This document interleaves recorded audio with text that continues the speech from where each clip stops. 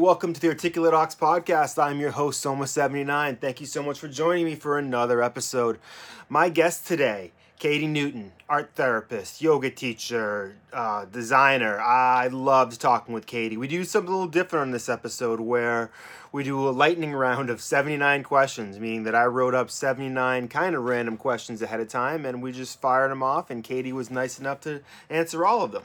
So this episode is a little supersized because we talked for about a half an hour before we even get into all that, and I didn't really know how long that was going to take, but apparently longer than I would have anticipated. So hope you enjoy it. This is actually a new format I might try out on some different interviews, so if you're listening now and you're an artist and you kind of want to get hammered with 79 lightning round questions from Zoma79 himself, then hit me up. All right, cool. Hope you enjoyed the episode. That was my cat that just knocked the camera around. All right, peace. Bye.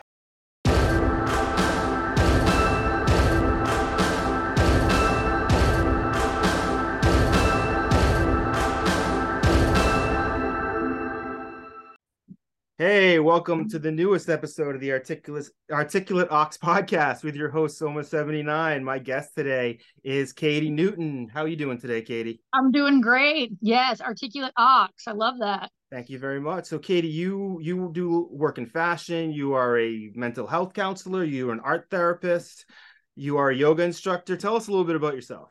I will. Yes. So, well, first off, shout out to Soma79. I've been following you since 2016, I think. So I'm glad that we got Just to a connect. baby back then. Thank you. Yes, that's right. I know. So I was just emerging onto the art and fashion scene back then. I actually asked for your advice on some art I was making. So that was, it's fun to have that come full circle. But Awesome. since then, since we first talked, years ago, I finished my graduate program as an art therapist.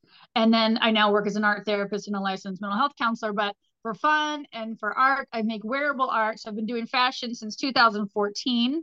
And then got more seriously about 2018.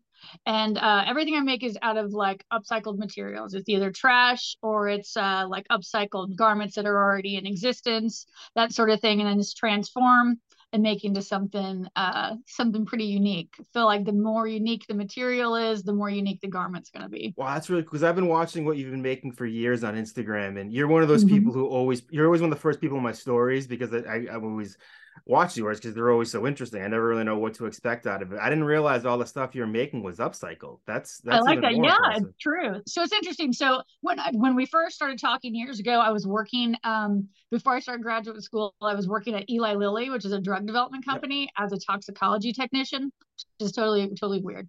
But I would handle these samples that came in these really awesome, like awesomely engineered, brilliantly engineered packing materials. And I was like, I just can't stand to throw this stuff away. Yeah. And then I'd have a lot of downtime. So I'd just walk over this huge science complex and there'd be boxes of laboratory junk outside of the labs that would be just ready to be thrown away. So I started pilfering through them. And I'm like, there's like pipette tips, there's like centrifuge parts, there's test tubes, there's all this like trash that they were throwing away, but it was like awesome trash. Like I could You're look after at my it. own heart. I'd be the same way. Yeah, for sure. I was like, I could visualize how I could take the pipette tips with like the warped Tupperware lids and make like a hat or something, Yeah. So I started collecting these things and then I just started making things for fun. And then somebody asked me to be part of a Day of the Dead fashion show at a local museum here in Indianapolis. And that was kind of how I got into the art scene. And then that's when I started doing fashion. And then just it kind of took off from there. What is really the culture like in Indianapolis? A city I've never really been to. Is it is fashion big there, or what's the I feel of the wouldn't say city? what it is right now is that speaking of Eli Lilly gave the city of Indianapolis a $43 million endowment for the arts. So the art scene is popping here right now. It's like there's so many opportunities for artists of like all levels. The Awesome. fashion scene is like everything's like emerging. So right now in Indianapolis, everything's like blooming with art. It's everywhere. There's murals going up on every Jiffy Lube in the city. There's like every dilapidated building's being refurbed into some sort of maker space. It's just a really neat time to be in Indianapolis right now. So it wasn't always like that, but it's been like that since I think you and I started talking. These ideas started to come to fruition about 2014, 2016, around there.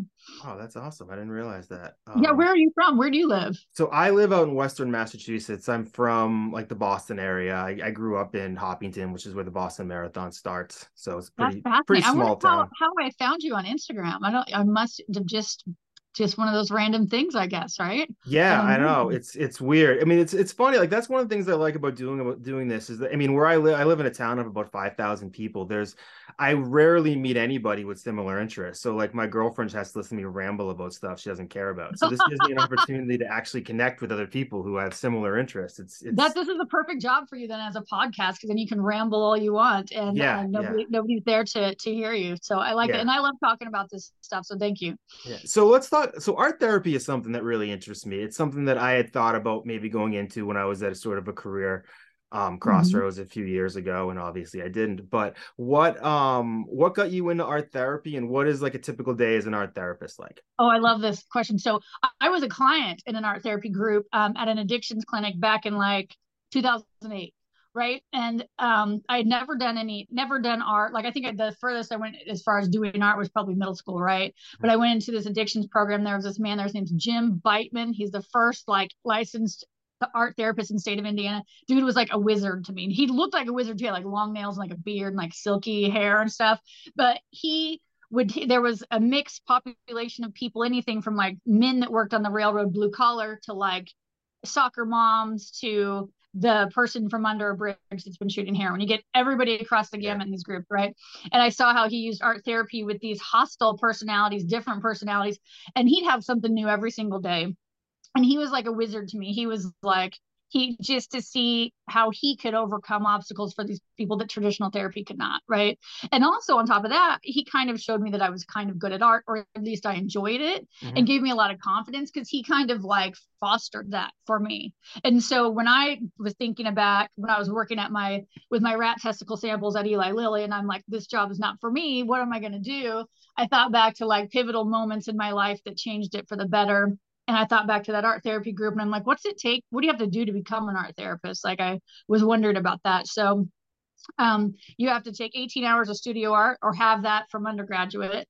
And then you Hmm. have to have upper psychology level classes, which I did have from undergraduate. So I started taking these art classes. That's about when I contacted you about my zine that I was making, my comic strip. And then you create a diverse portfolio. You apply to the programs, 2-year program. You have a clinical internship, things like that, and then you become an art therapist. So that's kind of how I got into it.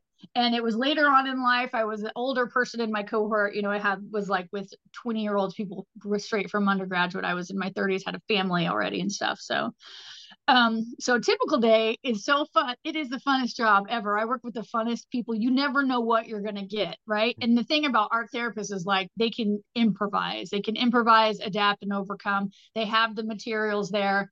I work in community mental health now. I moved away from working in addictions, and I have a lot of schizophrenic patients. I have a lot of personality disorders. Those behaviors are really disruptive, right? And Hmm. so you just have to like roll with the punches. Sometimes literally you have to roll with it. You're Yeah. going to get punched, so you get the art stuff out. The art is the buffer between the negative emotions and the person administering, right? And then you Hmm. can channel all of these things into art. It can be very like cathartic, or it could simply be, here's something to like pass the time. Here's Right. a positive habit to replace a bad habit. Right. So you mentioned that you when you were a patient in a facility that you had your first art therapy experience, and that was when art came out of you. How important was it to you in that moment to have somebody who was able to see something in you that you didn't see? Was that an it was impactful it was feeling?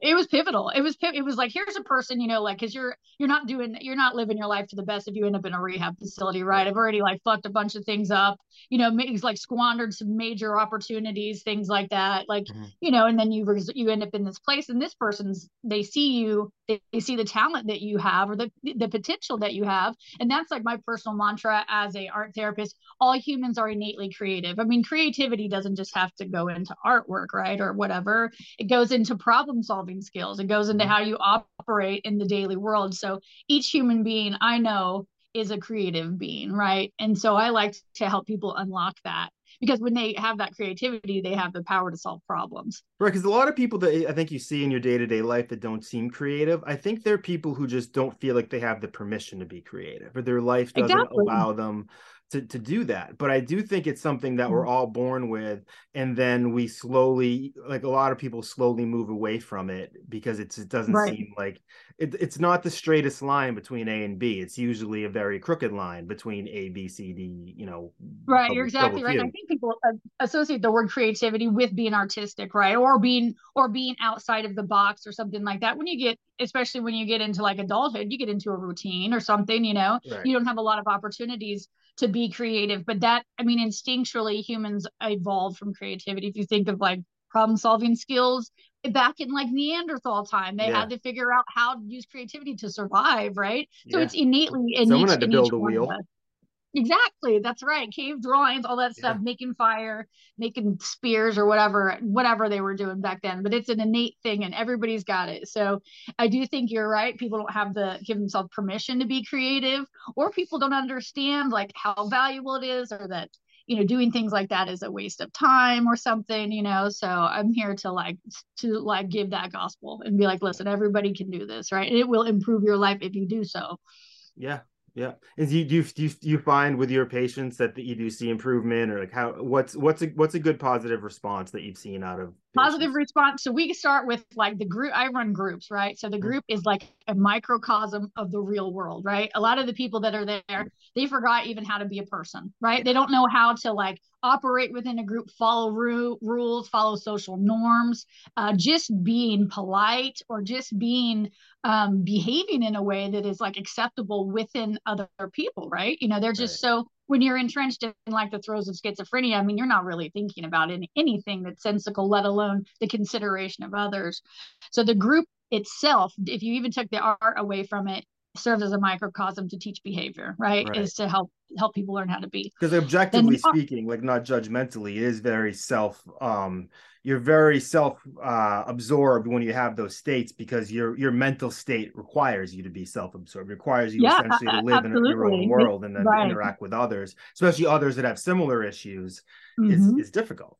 It's Right, exactly. It is difficult, and and the people that I work with, a lot of the people I work with are some of our group homes. We have group homes where a lot of these people I'm describing live together. So they have a clinical staff that helps them with medication, teaches them basic life skills, ensures that they do hygiene and stuff like that. So I'm kind of working with people that are in that phase where they're in treatment, right? They're getting treated regularly with medication, things like that. But the outcomes of what I'll see is like, I use art one to get a baseline, right? We'll do a basic art therapy assessment. There's an interesting one that we use called the PPAT, and that's a person picking an apple from a tree, right? You just Mhm. draw that. That's all you need to draw.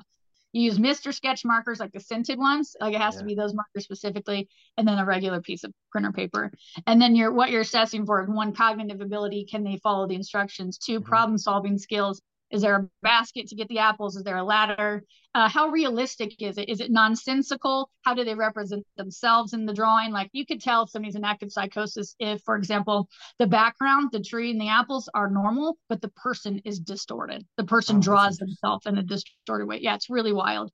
So then you use the fundamentals of art, like line quality, use of space, preservation, these different things to get a read on defense mechanism. You get a read on you can get a preliminary diagnosis of what's going on with people from that sort of thing. This may be sort So of a that's weird question, but so to what mm-hmm. degree did the patients understand that they're engaging in this sort of exchange, I guess is. So when it comes to doing an assessment, I'm pretty explicit about that. I tell them why we're doing this. Do they understand those more sophisticated concepts? Some of them don't. Some of them do.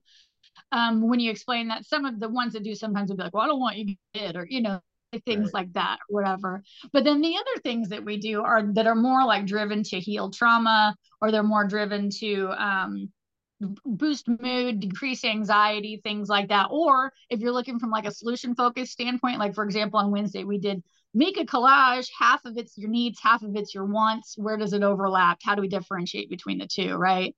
So it can be anything from like from diagnostic to like deep catharsis of getting rid of trauma to like, let's get down to the basics and just do problem solving skills, or like, what do you need to have a home?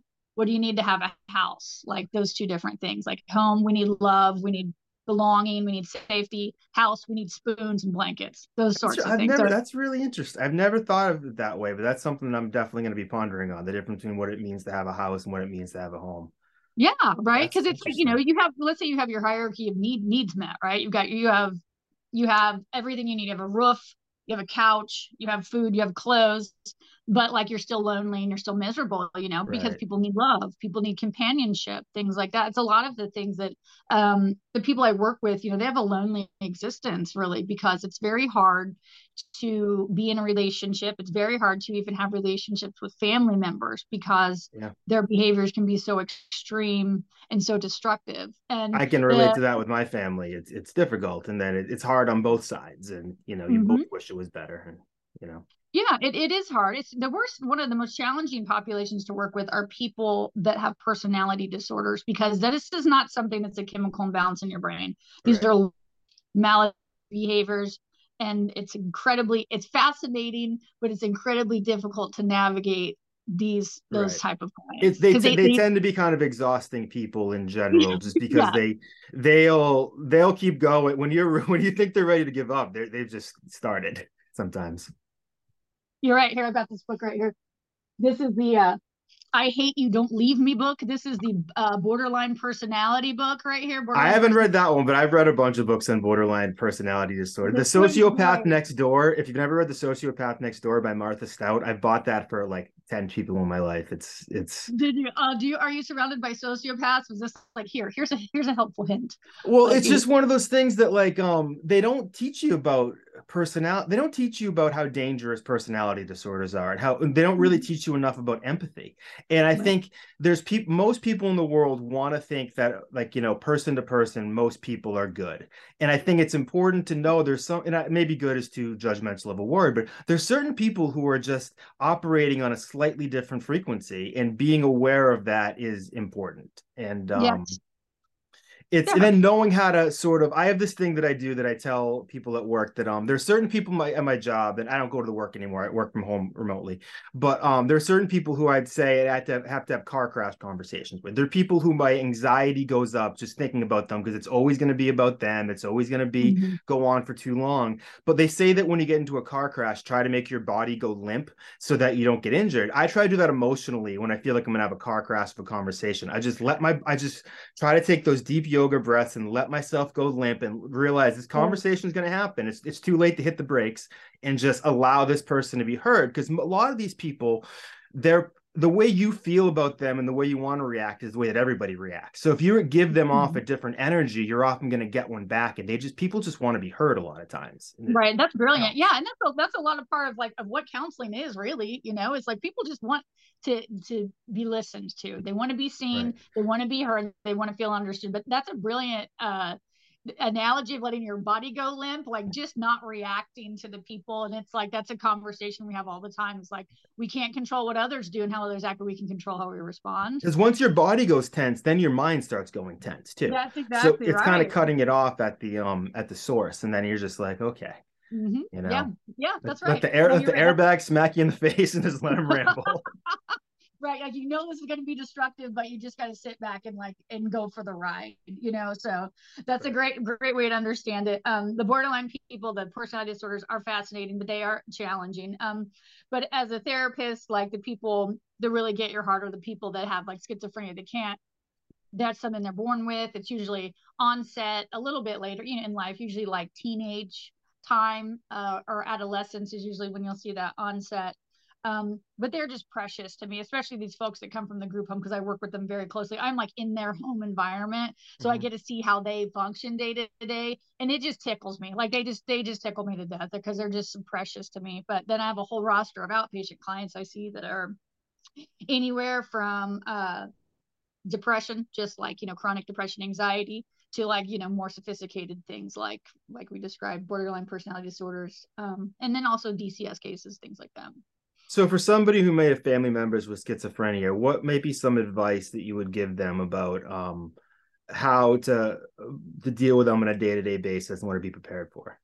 Gosh, that's hard. It's really hard. You know, I think I like what you said about being being empathetic, trying to be empathetic, but it's difficult to empathize because empathize is like I feel with you. But when you see Right. somebody that's having these intense experiences Can't that truly relate. you can't truly relate. That's exactly right. So my advice would be find a support group, find a support group of people with that have family members like that. I have somebody who's severely schizophrenic who lives with his brother, and it's so sad to see how the brother copes with it. He doesn't have healthy coping mechanisms, resorts to self-destructive behaviors, things like that, because he is also isolated because he has this person he has to care for. He can't have friends over. He has, that sort of thing. So healthy support system for sure. That would be one piece of advice. I don't have a whole lot of experience working with families, with the exception of this one client, but I do see how it impacts the family, and so many family members just run, they institutionalize.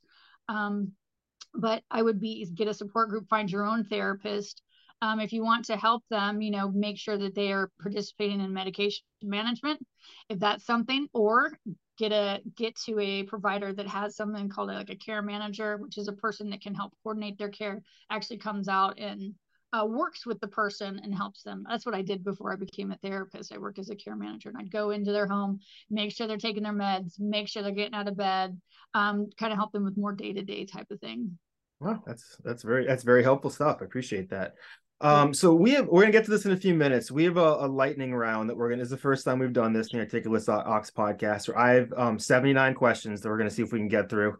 But before we get to that, so what we usually talk about in this podcast is things that inspired you. We usually ask the guests to come up with a few topics. So you mentioned a few. I got my first introduction ever to Love and Hip Hop Atlanta today, which which season did you watch? Which I one? watched like a YouTube video that showed like clips from different seasons so I could kind of get an idea. So it was just like these random scenes where things kind of start off and everything's okay and they slowly escalate and then they're not. And you're like, Yeah. it's Right. so I'm somebody who's a little uncomfortable around people fighting. And so these shows, like I was watching on the elliptical and I kind of find myself like looking around the room because I'm just so uncomfortable watching two people argue. That's hilarious. That I can just imagine you on the elliptical trainer, like. Yeah, I'm like looking like, and I'm like imagining I'm like, I don't know, if I was there, what would I do? Like, would I stop That's them? so Would I funny. like, I guess I'd be one of those guys in the black shirts behind them going, is this time for me to jump in? Like, Yes, so right now what is it I about know. that show that inspires you? Oh, the fashion. I don't know if you watched it Oh enough yeah, to there see was some, I definitely love some of the fashion it's choices the there. fashion. Their fashion is wild. It's so, Yeah. I mean, like those types of reality shows. I've always liked hip hop for one. I've always, Same. and they have a whole franchise. Like there's Love and Hip Hop New York, LA, Miami, but the most endearing characters are in Atlanta. I've been to Atlanta. Atlanta is a vibrant place. It I love is. it. I've been to the Bronner Brothers hair show, like where they have the wigs and the competition and all this stuff. I love that. And I feel like African American fashion, especially in the hip hop world, and it is just glamour. They really Yeah. like the most prominent designers in our town in Indianapolis are all in African American community. They've been doing fashion shows long before like at churches, at like Yeah. community centers. They've always been doing this stuff. That show, I mean, sure, I like the drama, right? Because I don't mind a cat fight, getting a drink thrown, Yeah. all that stuff. I'm okay with that stuff. But their fashion is out of control. And it all comes to like the very end at the hub. They have a reunion, right, where they all get to come and talk about all the stuff that happened. They show the best clips, but at the reunion is when they really show out with the fashion. They show up in the gowns, or like the ass is out, or the back of the dress, I or gotta like the watch that. hair is like the weave is like insane, and it's just like stuff. It borders, to me, it borders on drag almost, and drag is really what my true inspiration is. It's like because it's so over the top with the nails, the hair, the the glamour and all that stuff. And really what I find to be like the most beautiful is like does not exist in the natural realm of beauty. Like RuPaul Charles is the most beautiful woman in the world to me, and that's not even a woman. This is like a man that's got all of these supernatural looking features, like giant hair, Mhm. beautiful big gowns, tall, things that don't exist in the Yeah. natural realm of beauty. I like surreal looking stuff. And just like the gift of like the gift of gab and the confidence and the swagger that RuPaul sort of Mm-hmm. has too, that just it all Mm-hmm. comes together. Yeah. It's the assembly of parts is just amazing. That's exactly right. And RuPaul is somebody who created a platform. I've been watching RuPaul's Drag Race since before I ever started in fashion, before I ever had a child. probably in early recovery at that point. I started watching RuPaul's Drag Race season 1. It was like very low budget. The camera looked like it had like a smeared Vaseline on it, had this filter on it. The prize was only $10,000. The queens were like, you know, just kind of like noobs, you know. But Yeah.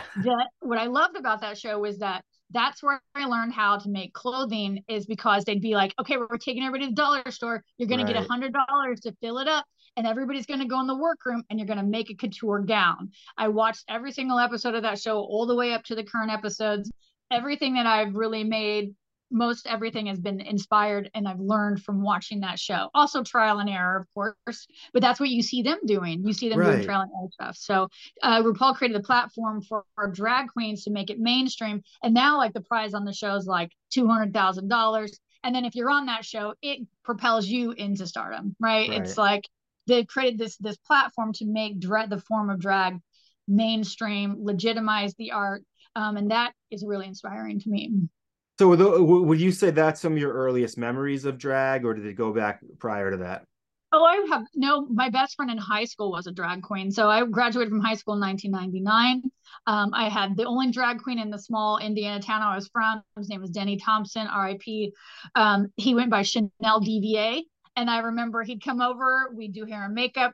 I had a Polaroid camera. We like drape a sheet on the wall and do photo shoots and stuff like that. He taught me how to do hair, taught me how to do nails, taught me how to jerry rig like photo backdrop and like a lighting system and stuff like that. Taught me all of those things. And that goes all the way back to when I was 16, 17 years old. You got to be pretty brave to be out in drag in high school in like 1997, 8. Yeah. Like that's you know, there are people especially in the Midwest. Right. I graduated from high school in 97, and there are a few people who years later I think came out as gay, but there was really no one openly gay in my high school. No, really, there was one kid who would wear a pink boa every once in a while, but like that was like it.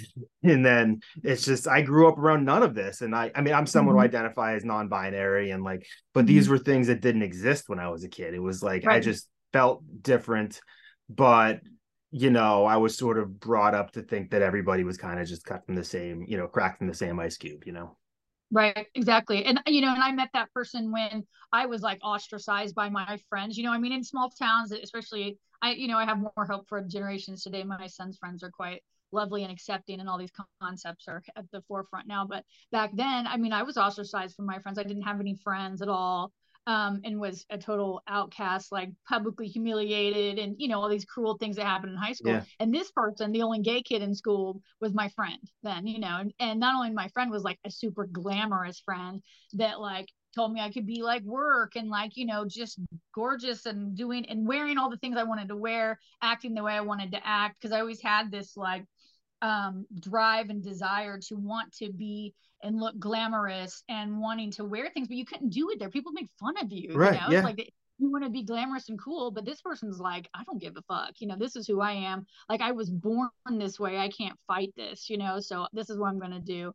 And there was one gay bar in town called Our Place, and that was the place where aptly named. Yeah, our place, that was it. And so that was the place where he did drag. And, you know, I'm really thankful to have that relationship with that person, because that's exactly what I needed at that time in my life, was to have this person to encourage me to like be glamorous and teach me how to bring it forth, you know. I'd say especially too around, you know, we're about the same age, especially around the 90s. It's a little different now with social media, because the world, you don't have to go too far to find people, even if they don't live near you, but that are sort of like you. But back then, I remember never thinking, like I grew up like 25 miles from Boston, but it might as well have been 2,500 miles. Like it was like, it didn't feel like I lived anywhere near there. And it felt like there was no one there to tap me on the shoulder and go, you know, there's a bigger world out there. I think more so there's people who want to tell you the opposite, to go, you can do this, to go that, so you can go just be like that guy over there. But like there was, to have somebody who's showing you that there's a bigger world out there and you can be something different, it's a very valuable thing to have. Oh, you're right about that, and I think that's true, and it's interesting to hear that from somebody that lives so close to Boston, would have a similar experience as somebody like me who lives in the Midwest, who I consider, you know, Indiana to be hillbilly, like unsophisticated, you know, but to learn that somebody that's out in a, you know, out on the East Coast could have a similar experience like that makes me feel like more universal. Like this type of thing is more of a universal concept, really. But we got some hillbillies out here too. Are there hillbillies out Well, there? there's a lot of I mean, I think Massachusetts you would think is like, so left turning they're spinning in circles, but there's so many pockets of like, Trump country out here a little bit. And New Hampshire is like is not to offend my all my New Hampshire listeners, but New Hampshire's sort of like North Florida to some degree, but without some of the fun. Like, Okay, that's so funny. I can't wait till my friend from New Hampshire on Instagram hears this because I was like, "Oh, you're uh, from New Hampshire? How exotic!" I was like, "How that must be so like so sophisticated and interesting." It's like, believe me, it's not. I'm it's a like, lot well, of I've never been snowmobile there. dealerships and places you can buy gravel, like and fireworks. Like that's sort of That's like, hilarious. yeah, it's a lot of vanity plates. I think vanity plates are cheaper up there. That's awesome. We have lots of vanity plates here, and I live right behind, like across my alley over here is a fireworks store slash Halloween store. Oh, So it's like, yeah, just like the floodlights come in through the backyard and stuff like that. Like we live in like kind of like a poor white neighborhood, but it's like it still they will trump up the change to get the vanity plate. It will be there, it will be on the car for sure. So yeah. All right. So I don't know how long it'll take to get to these questions. You want to jump it's into okay. some? Let's go for it. All right. All right. So I have 79 questions here. They range all sorts of whatever. Feel free to say pass on anything, and we'll just go through them. What's your earliest fashion memory? Earliest fashion memory. Okay, I remember. So this was when I got a pair of Chuck Taylors and a white pair of jeans, and then I think like United Colors of Benetton was popular back then. You remember them? Yes, of course. Had Remember the like ads.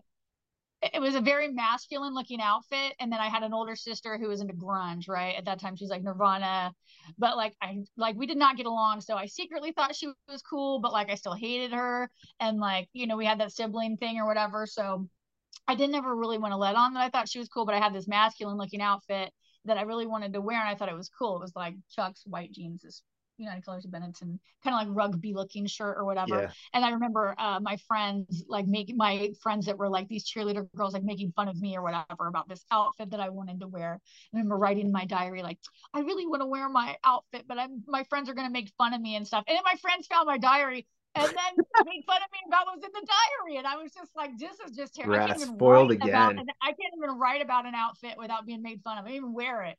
So that was something that I Wow. remember. But now, like, I don't give a fuck, and I feel like I can blaze my own trail and like set a trend in this little like pocket of people I'm with in Indiana. All right. Best album to listen to while you're cleaning the house. Oh, I really like the Strokes album called "Is This It." I can listen to every single track on that album without skipping a track, like every single one. Also, if there's any type of true crime podcast, can listen to it all day long. Oh, Doesn't I'm matter. I'm so into true crime. Yeah. Yes, if it's murder, I will do it. I know my family's like this. How is this not affecting your brain? Like listening to all this murder all the time. It's like I I'm like, love huh, it. who I said it love it. isn't? Yeah, yeah. What's What's your the favorite? right amount of yoga to do in a week? I would say you could do yoga. You could do it every single day at a minimum. You could do it once and do a meditation, but let's go with like 3 times a week. How's that sound? That Something sounds there's a about good for me. power in the number of three, right? You could do it three Yep. times a week. Yep. Cool. If you could live in any TV show, what would it be? Oh gosh, let's see. I would live in the Golden Girls for sure, Oh, no doubt. I I would live watched with so much Golden Girls as a kid. Like when it reruns air now, I remember like every joke, and I haven't seen it in like 20 years. It is buried into my brain. still funny and it's still funny and the fashion Blanche's fashion was always really good. I didn't really like Dorothy's cowl necks. They always Yeah. draped her in like these long things, Yeah, but yeah. Blanche She was was always always kind of stylish. dressed like a woman in Star Wars. Like, Yeah, you're exactly right. What I like about that show so much is that they were like best friends. It's like I want to go live with these people. I had so many shitty friends growing up. It's like these yeah, ladies are down for each other for real, and they were hilarious. They were always hooking up with guys or like yeah. living their best life in Miami with your best friends. That's the show I live in, hands down. Right. Which is funny because it's like now you're like there's gonna be four grandmas like joking about sex. They'd be like, "Oh, that's no one's gonna watch that." You know, like whatever. But Um, that shit will never go away. It will always be around. yeah. What was your first concert? I went to Jimmy Buffett. Can you believe that? You know That's who a Jimmy lot of Buffett people is? out here. Jimmy Buffett's big. That's a lot of people's first. Mine was Is Smashing that Pumpkins, but yes. And so there's a place in Indiana called it's known to the like OGs as Deer Creek, right? Deer Creek, it's now like called Verizon Center Oh, or we have something. we have Great Woods, which were the Jimmy Buffett shows now, and now it's called like the Comcast Center or something. Yeah. Yeah, it's like corporates come over, took it over. I went to a Jimmy Buffett concert. It was too cold to be wearing all of the stuff. We had like the grass skirts and stuff like that. And I think I was underage. I was like probably 19, but managed to somehow get hammered at that concert. But Yeah. the age group for Jimmy Buffett fans is like 40, 50 and above, that sort of thing. So it was interesting. That was the absolute first one I ever went to. Yeah. Which cast member or Friends do you most relate to? I don't relate to any of them. I hate that show. And if I had an antagonist in a movie, it would be Jennifer Aniston. Really, it's for me. Courtney Cox is the one that bothers me the most on that show. Like I just Rachel. I mean, I don't know. So I didn't like that show, and I'll tell you, it's like how the fans of a band can make you hate the band before you even hear the music. yeah, Because you're like, you suck, your taste sucks. All the people that I knew that sucked really bad loved that show, and they loved Dave Matthews Band. I mean, no yeah. offense to anybody's out there that likes No, this you're thing, talking about a lot of my high school, and I don't care if they're right? offended. Yeah, okay, exactly. And that's how that was my high school experience. These people love Friends and stuff. It's like, no, I don't trust your tastes. I don't trust that show. Admittedly, I have probably never really watched even a full episode, All but right. How about nobody this? on that Which show. Golden Girl? Oh, Blanche, hands down. Blanche would be the one. I love her. Her outfits were great. She was sexy. She was funny. I think Dorothy's the funniest, but I would be Blanche be best friends with her. I think I would probably be Sophia. I don't really know why, but I feel like I'm someone who kind of likes coming in and out of it and like sort of just saying something that's either intelligent or whimsical Right. and just drifting along into nonsense. I feel like that's That's sort hilarious. Yeah, you have to frame each one of your things with like picture it. Sicily, well, that's my 1954 or favorite whatever. meme is last time I gave a fuck and it's Sophia going picture at Sicily 1912 or Yes, that's right. something. That's a great meme, right? That's my See, and favorite meme. Sophia, the Golden Girls have made themselves into memes. So, I mean, look at how they will always be relevant, right? It's always going to Yeah. be funny. Yeah. Mhm. What are the top three fashion tips for the average person? Okay, so top three fashion tips here, it depends on what you want to do. I have a good fashion tip though. This is for a busy person that has to make a lot of decisions, right? You can style your own personal uniform, right? Your own personal uniform. So black slacks, black blazer, silk blouse, or something like that. So you find a thing and you can make a uniform. Like I have every Yeah. time I wear a one piece jumpsuit, right? This is the thing. This is the one outfit I wear if I ever go out and I'm out like with friends, which is not very often. If I go to an art thing, I wear the same outfit every time. I'm photographed in the same outfit, something that's flattering. It's essentially my going out uniform, right? Yep. That's a fashion tip. Another one, keep it classic. I'm not really into trends, although love and hip hop, out of control, right? I Yeah. almost would use the concept of trends to create some wild, elevate it into something super like conceptual, right? Some sort of fantasy piece. Trendy stuff to me is almost like a level of like immaturity or something. It just shows like you're still trying to figure out who you are. So Mhm. you're sampling trends, but like keep it classic, right? There's classic pieces. You can invest in like one or two really nice things, like a nice blazer, a pair of trousers, something that's flattering, something that's not going to fall apart, and keep it classic. And then another thing, just be yourself. Invest in some stretch pants. I mean, if you got some comfort somewhere, it's good to be physically comfortable in what you're wearing too, right? Yep. If you go to like, I think that lots of women's professional wear now has a level of stretch to it. Even men's Even a blazers lot too. of men's. Yeah. This guy came over to sell us some custom blazers the other day, and they were super expensive, but it had stretch to it, right? It was almost like he could perform in it, but it was like a dress blazer. So something that's like physically comfortable, because if you're not physically comfortable in what you're wearing, you're just gonna be look not confident. Yeah. I'm wearing pants like that now too that look like they're khaki material, but they're more of a stretch material. I'm like, where have you I been my love whole that. life? Yeah, Yeah. and you look totally relaxed, right? I mean, Yeah. how you wouldn't right? So you Yeah. don't want to be uncomfortable when you're trying to interview somebody. Yeah. When is it acceptable to throw a glass of wine on someone? Well, if somebody snatches your wig off your head, It's that's when. yeah. Somebody snatches your Well, wig, that's you in the can throw some Constitution, drinks I in the think. face. Yeah, and if it's not, it should be. You should write Right. your congressman about that. If somebody snatches your wig, you can throw a drink in their fucking face. Sounds good. Best song to get the dance floor started.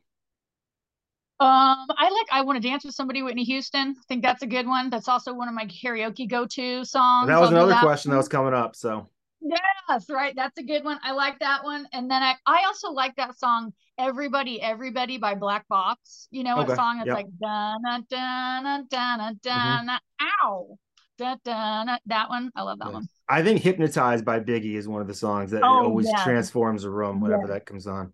No, you're right. That was song. We used to call that song in high school the "Getting into Trouble" song because we put that song in the tape deck. I drove a Pontiac Grand Prix, and then we just go out and Yeah. find fuck up stuff or something. Yeah. You kind of answered this before, but can anybody be an artist? Yes, anybody can be an artist. It's not always about the product, it's about the process. If it's something that you enjoy doing, that's really what a big part of art therapy is about, is the process of the art. It's not necessarily what comes out at the end.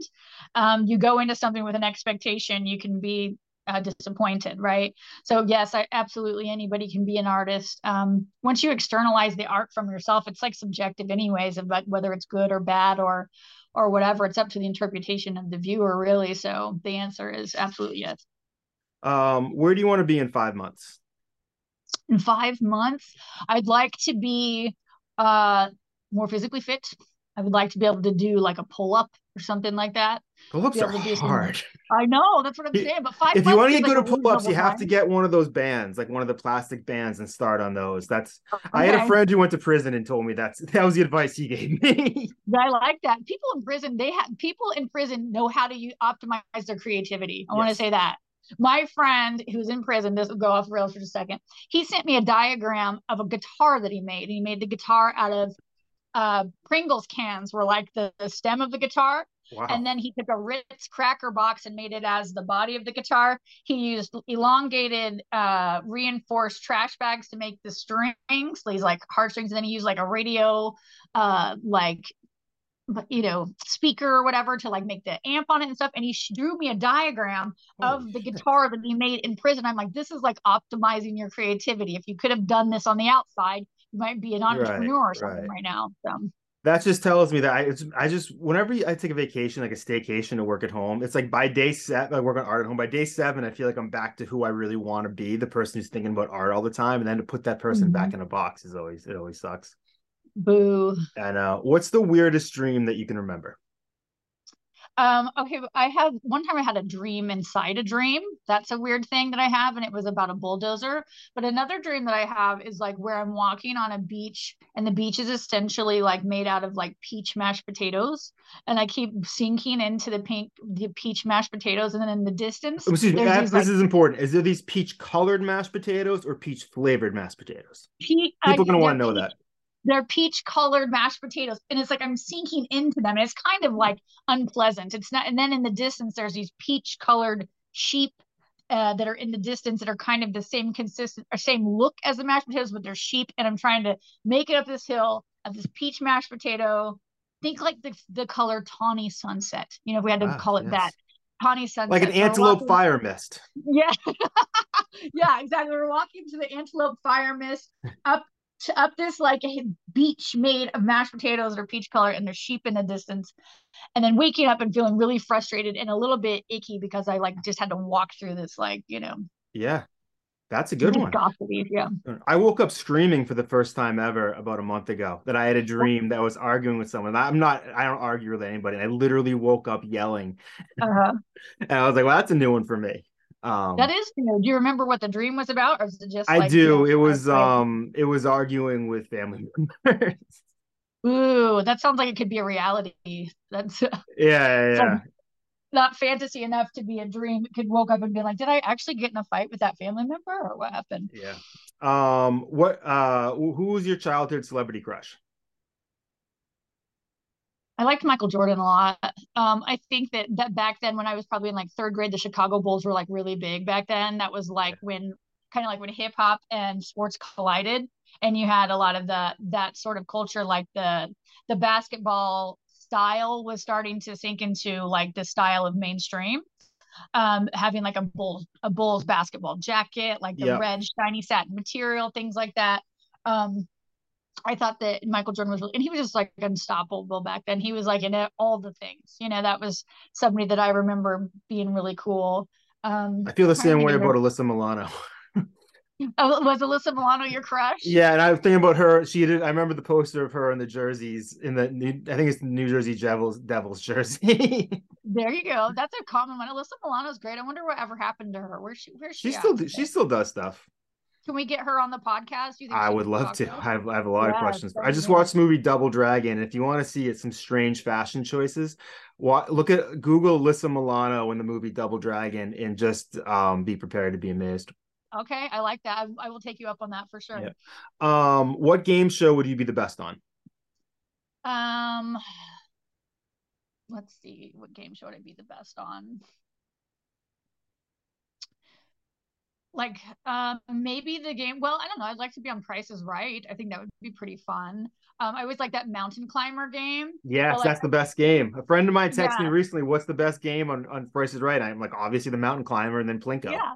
Yeah, Plinko, that's right. And Plinko's just like the game of chance. Like you think you have a strategy with that one, but that Yeah, game is like off the hook. I mean, when at the end when you can get the double showcase SmackDown or whatever, and you win like the car, the Ford Escort, and the RV, like that to me is like super wild. I don't know if I would be good at the games, but I would be the most excited to be there because to me that game is like walking into like a slot machine. It's like bright, flashy. There's prizes. There's ladies, there's all kinds of stuff. my friend's grandparents were on The Price is Right when we were in high school, and it happened to air on a day that was a snow day, and because we didn't have DVRs back then, so that's the only way we would have seen it. And Bob Barker was like, "So, do you watch this all the time up in Lebanon, New Hampshire?" And my friend's grandfather was like, "Not really, Bob." And Bob looked like he was gonna beat him with his tiny microphone. With a tiny microphone. Yes. Have Yeah. you ever seen the documentary of the guy? It's called like The Perfect Bid or Yes. whatever. Have you seen that one? Yes. I love The that. guy, he recorded all of the shows. He had all of the prices in like an old school like log, like analog log. Yep. And then he created like a Price is Right game. And then he was on the show. And I don't think that he won, but he helped somebody else win or something like Yeah. that. There's another one about the show Press Your Luck that someone did something similar. The show with the Mhm. whammy, and it's a really fascinating documentary. I He remember was that able to keep the show. game going forever because he knew how to game it. So I've seen that. I've seen that, right? Because he yeah. he picked up on the pattern of how the thing went around, the no Yep. whammy stop thing. Okay, Yep. that's funny. Favorite style of dance? Favorite style of dance? Well, I really like the kid and play dance that kid and play did at Okay. house parties. I almost bought the Kid and Play on vinyl yesterday, and I kept Mhm. going to stores and I kept seeing the price drop at each store. And I was like, "Is no one else want this Kid and Play album?" And I did eventually Right. didn't buy it because I can get it cheaper. But I love Kid and Play. Yeah, kid and play, like the high and tight or whatever. Yeah. The high top fade. Yeah, and I know how to do that dance. That again was another popular thing back when I was in my Michael Jordan phase where I liked him. Kid and play was super cool. Um, and yeah, that would probably be my favorite dance. Sweet. Do you have any hidden talents? I don't usually keep my talents very hidden, honestly. I Good like to answer. I like to talk about them and showcase them as much as I possibly can. I do play the ukulele. Oh, That's something I'm pretty good at. And I impressive. found this that when I started playing the ukulele when I stopped drinking and using drugs, I needed something to like replace my time. And so when this is when Yeah. I was at the rehab facility I told you about, I lived there for like 2 years, right? And so my sister sent me a ukulele. I started watching YouTube. And that all pop songs are really like constructed of like the same four chords or something. Yeah. Like once you learn one pop song, you could learn any pop song. And so I learned how to play it like anything like Lady Gaga to like Journey, all these different songs on the ukulele. And then I started writing parody music to those songs. That's So awesome.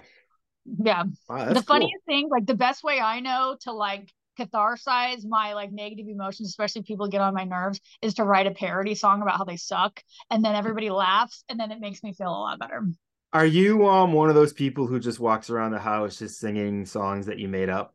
Totally, all the time. Me Yeah, too. all the Yeah. time. About our pets, about my husband, about my kid, all kinds of anytime there's a song. Everybody also has like a nickname where their name's been reduced, something's been derived from the original name, and now they Yeah. have weird, obscure names. So if I can tell you my husband's nickname, this is really weird. His nickname is Bluestall. Okay, this is really weird, but his name is Ryan.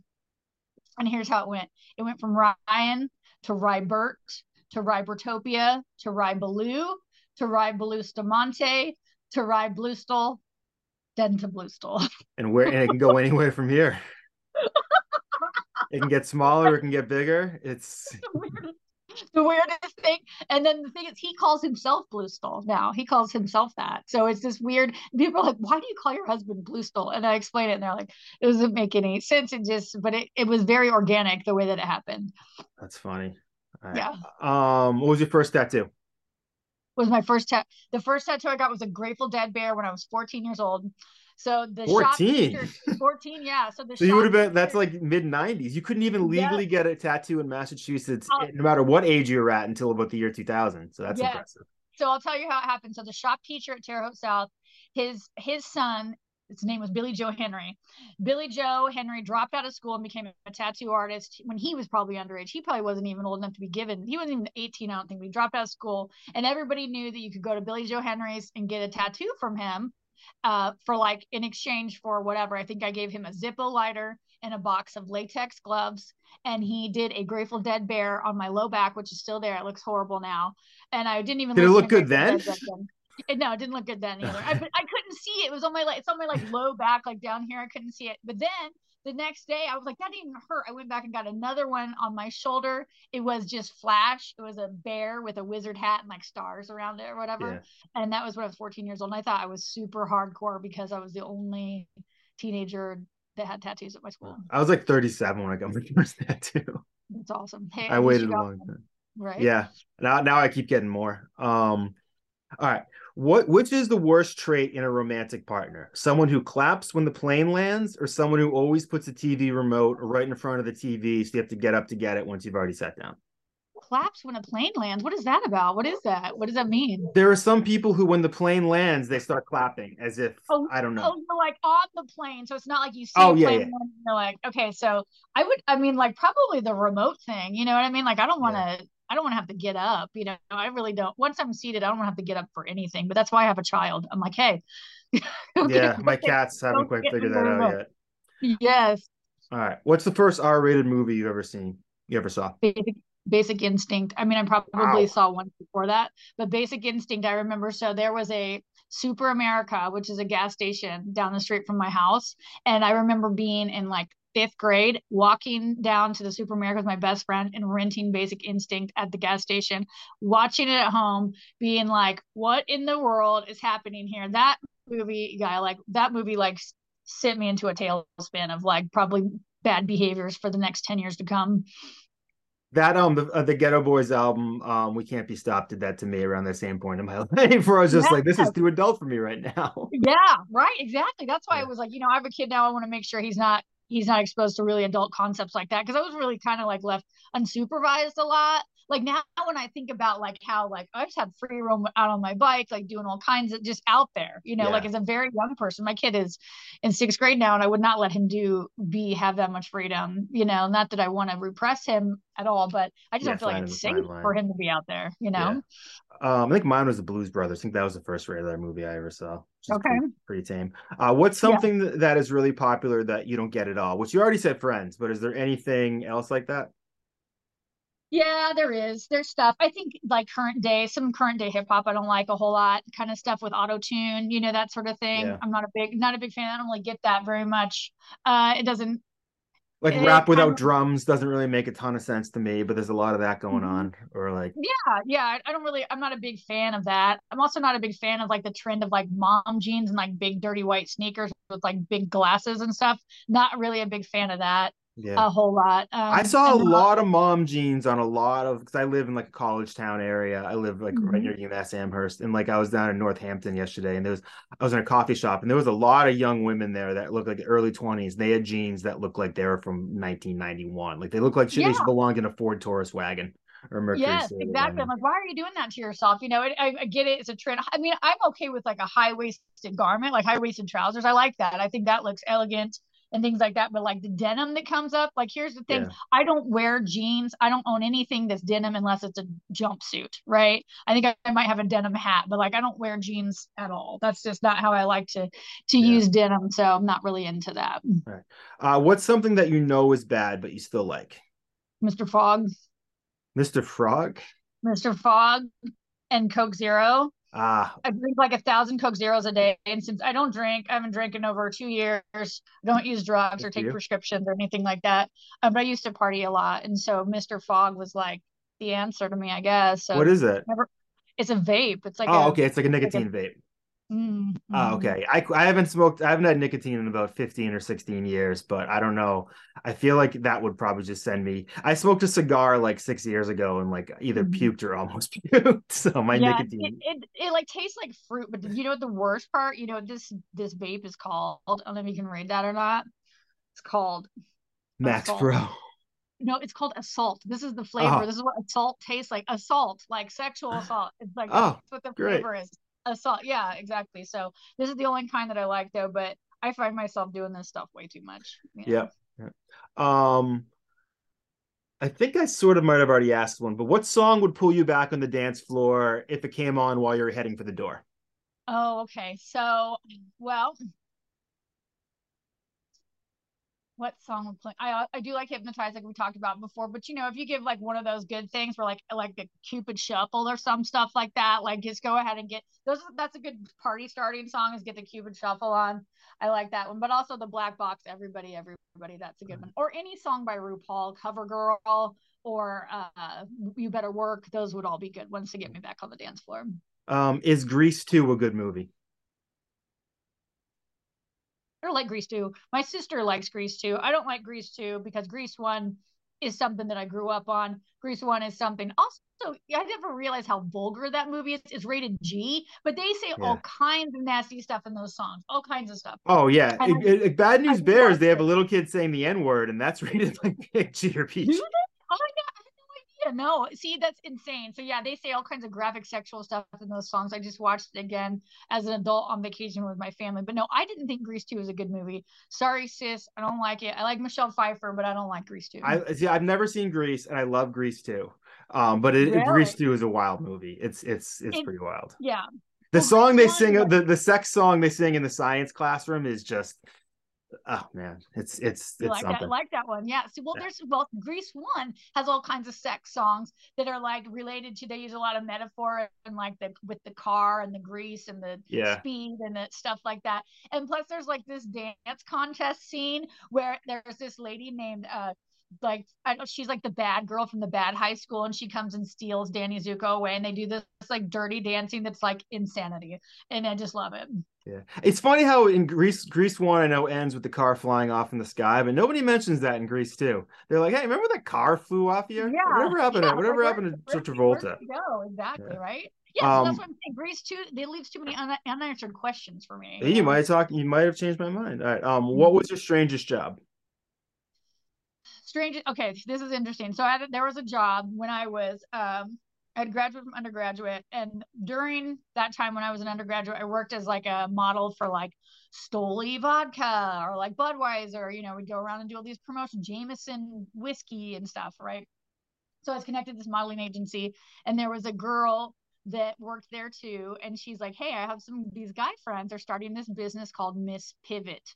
And I was like, okay, Miss Pivot, what's that all about? And these guys were total, they described themselves as like total nerds that could never get a date, but they had this theory and they had done this research that if a nerdy guy goes out with a good looking woman, that other women will be interested in him because they're like, oh, well, look at that hot girls with that guy, he must have something special, right? Yeah. So this business was called Miss Pivot, where you are a professional wingman. You go out with the guy, you make the guy look cool, you fawn on him, you talk to other girls about how cool and interesting he is, and they in turn say, well, this girl's into this guy, so he must have something special, right? So I worked for them for a little bit. But they were, when I look back at it now, these guys like were so abusive to girls. They like they called astrology like chick crack, and like did all these things that like were stereotypical to like women that they think women would Right. like and Like stuff. maybe they should be So working on themselves instead of working on fooling other people. that's exactly right. And the interview was like this. So they interviewed me at like a restaurant or whatever. And like at the end of the interview, like these two other guys came like ambushed, and they were like, we were listening the whole time to like see if you're going to be a good pivot girl or whatever. And I was just like, this is fucked up, but like I really need a job right now. And Yeah. if you're going to pay me $20 an hour and it's like 2007, I'll do it. And You if I know? know men, I'm sure a lot of them just hit on you. Yeah, Like, they did. And these guys, they were nerds. They were like, like, but they weren't that nice. Like that was their whole Right. thing was like, you got to be confident. They had this thing. This is really funny. They had this thing where they're like, you want to wear a necklace with like a big pin. It's called peacocking. It makes you interesting, right? Then you want to learn everything you can about astrology because it's chick crack. Girls love that stuff. I was just like, oh my God. Like, yeah, thinking back about it now, it's totally cringe. Okay. You had a lot of good answers to these questions. It was good because I got a lot more. I found a lot of fucked up stuff. Like, just I have a really do have interesting things. That's why I like this form of questions. What are you most looking forward to for the remainder of 2023? Getting to do a pull up, man. I'm telling you, you check back with me in 5 months. I'm going to be doing a pull up. So, All right. right. I got a I'm in pull this up bar in like, my basement, so maybe you'll inspire me to try to do get on it you? too. Yeah, Yeah. do I've it, never man. done more than like 3 at a time, and I probably couldn't even do one right now. They're How really many can hard. you do? How many can you do? Can you Oh, do the one right most I've now? probably ever done at a time is like 3 or 4. But like now Okay. I probably could maybe do one. I don't know. I'm more of the elliptical running, biking type thing, but I got to start doing more. I love seeing dudes on ellipticals because it's like I just like that. I feel like you've reached a level of confidence to be on elliptical. I don't Oh, see a I've been lot of doing guys it for on years. I ellipticals. have I have little shame. I don't give a fuck. Yeah, get after it. That's right. No, Yeah, so you see, check back with once me you see my then. calves, you'll know why I'm on the elliptical. It's like the work Yes, shows. they're like Christmas hams. That's Yeah. right. I love that. Have you ever had a crush on a cartoon character?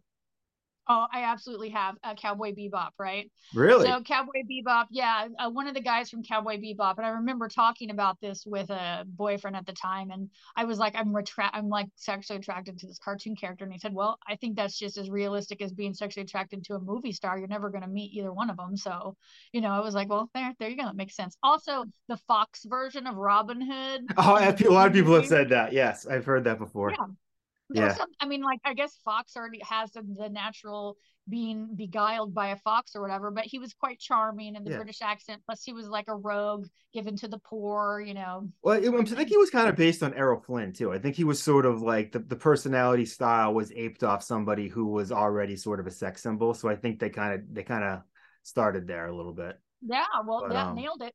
yeah. I think for me, maybe Judy Jetson. I think I had a crush on her when I was a kid. Yeah, Judy Jetson was good. I also like the fashion in the Jetsons Me too because too. it's super super kooky and stuff. Yeah. What's something you learned about yourself during the pandemic? Um, it's a good one. Um, I was still pretty creative during the pandemic time, that sort of thing. But I also learned that I'm not that good at following rules and like don't take things that seriously that maybe I should, like I was not one that was going to be with a mask. I didn't want to go get vaccinated. I didn't really wasn't taking it that seriously. Which is interesting because then I ended up getting into a project with one of the local fashion where there's actually a fashion magazine in this town, like a big, like it's a global publication, but they ended up having to do a gown making project, where we had to make hospital gowns for people because the hospitals were running out of the actual gowns. Like everybody's making Yeah. masks, right? But this place, I worked on this project where we were making gowns, and there's a car factory here because the Indy 500 is here, right? So Yep. there's something called the Dallara Car Factory where they have a laser cutter that cuts precision lots of material at once. And so this car factory got in on this project when I'm making hospital gowns, started taking it more seriously because you could really see the impact. But like I learned that about myself that like if everybody else is doing something, I feel skeptical about it. I guess I've already kind of known that about myself, but it's like if everybody else is saying it, like I want to think critically and be skeptical about it and be Right. like, I don't necessarily believe you, but it also was forced into, having to comply with stuff or you can't participate essentially. So I just Right. you kind of fell in line. Yep. Best thing for visitors to Indianapolis to see. Oh, it's got to be the art scene. I mean, like, I don't know because the art scene everywhere else is really cool. It's kind of still developing here, but I mean, there's things for people to see here, in Indianapolis in particular. I don't know. I mean, people come for like the Indy 500. I've never even been to that before, and I don't really think it's that great of a thing to see. A lot Um, of pollution and a lot of noise. yeah, that sort of thing. A lot of really intoxicated people, stuff like that.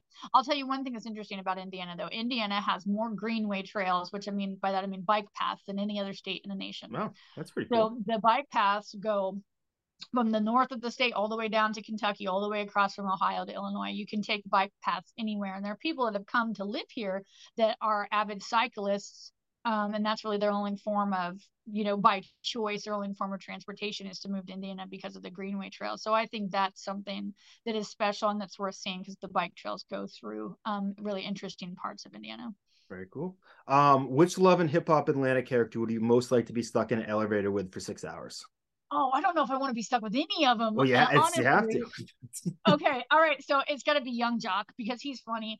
Young Jock is on Love and Hip Hop Atlanta. He also has a morning radio show every morning. He comes on. He's always on Instagram Live. He's hilarious, right? He's Yep. the funny and I know who daring he one. is. Yep. You know who Young Jock is? Yeah, he's Yep. also a rapper too, right? Yep. That's where I know him from. So Young Jock would be the one for sure. Okay. Twin Peaks or X-Files?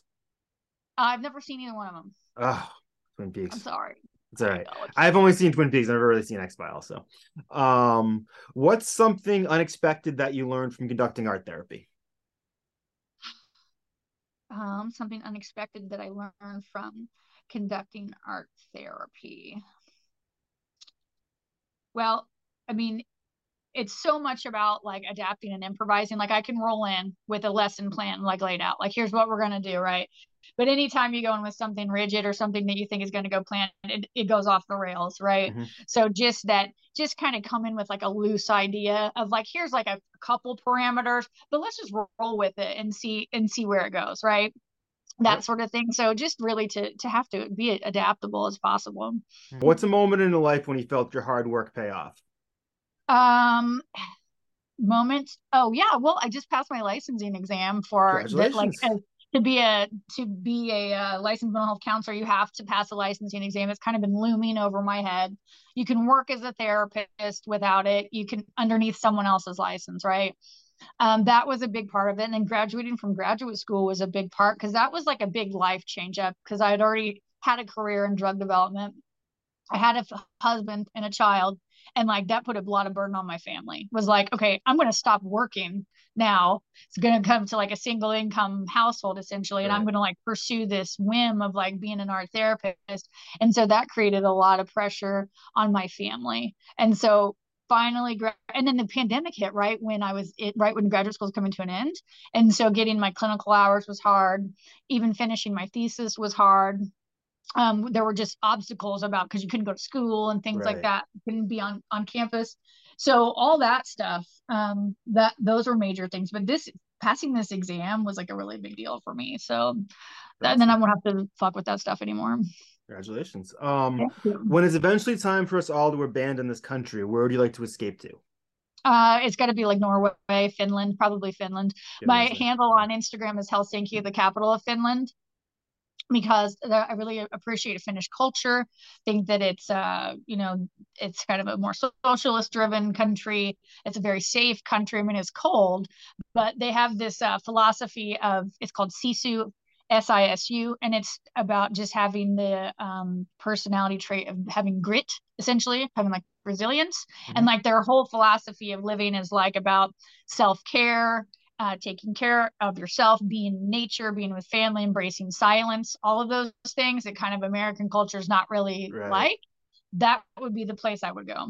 That sounds pretty wonderful. Are you okay to keep going with these questions? Yeah, let's keep going. All right. What's the oldest piece of clothing in your closet?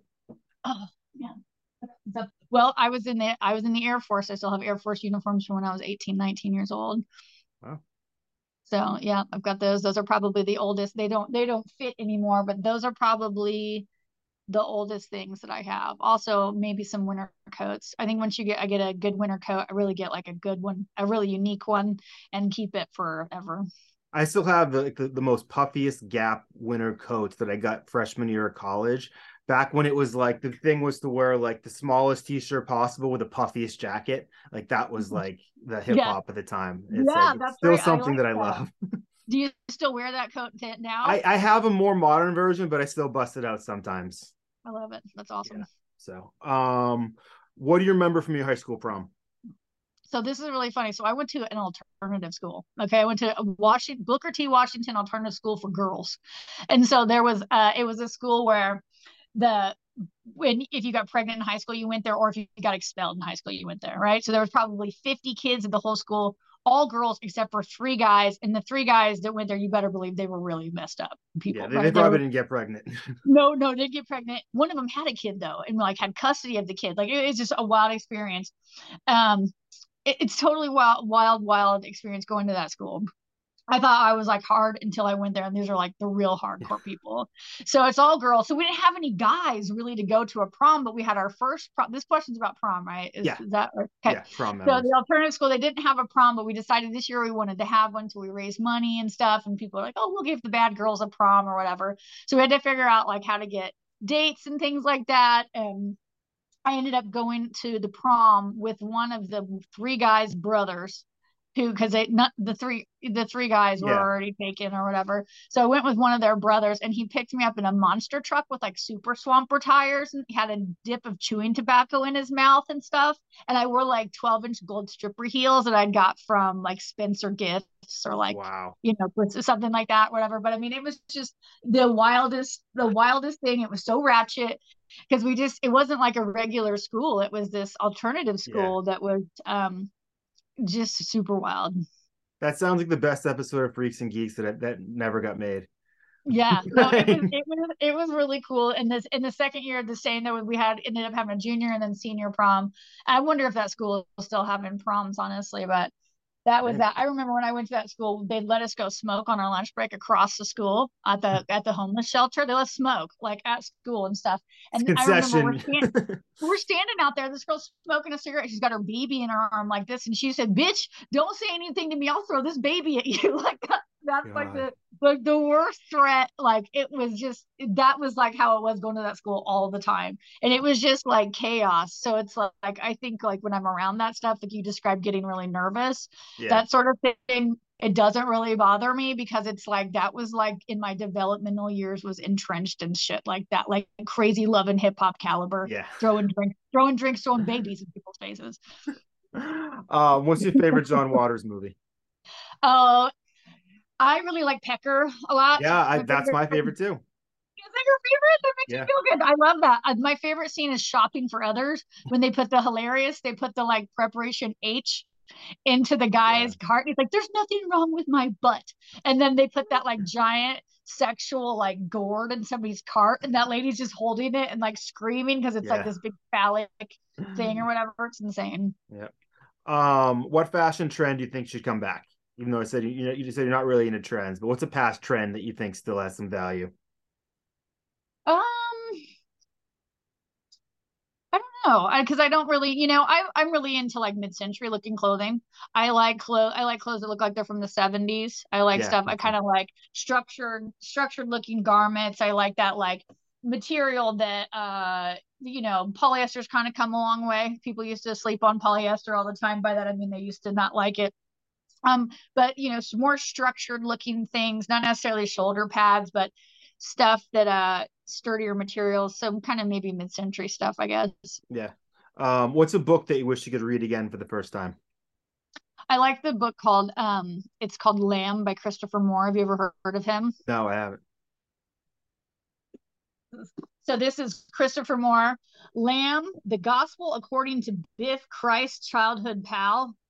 So it's essentially It's a lot to it's a unpack there.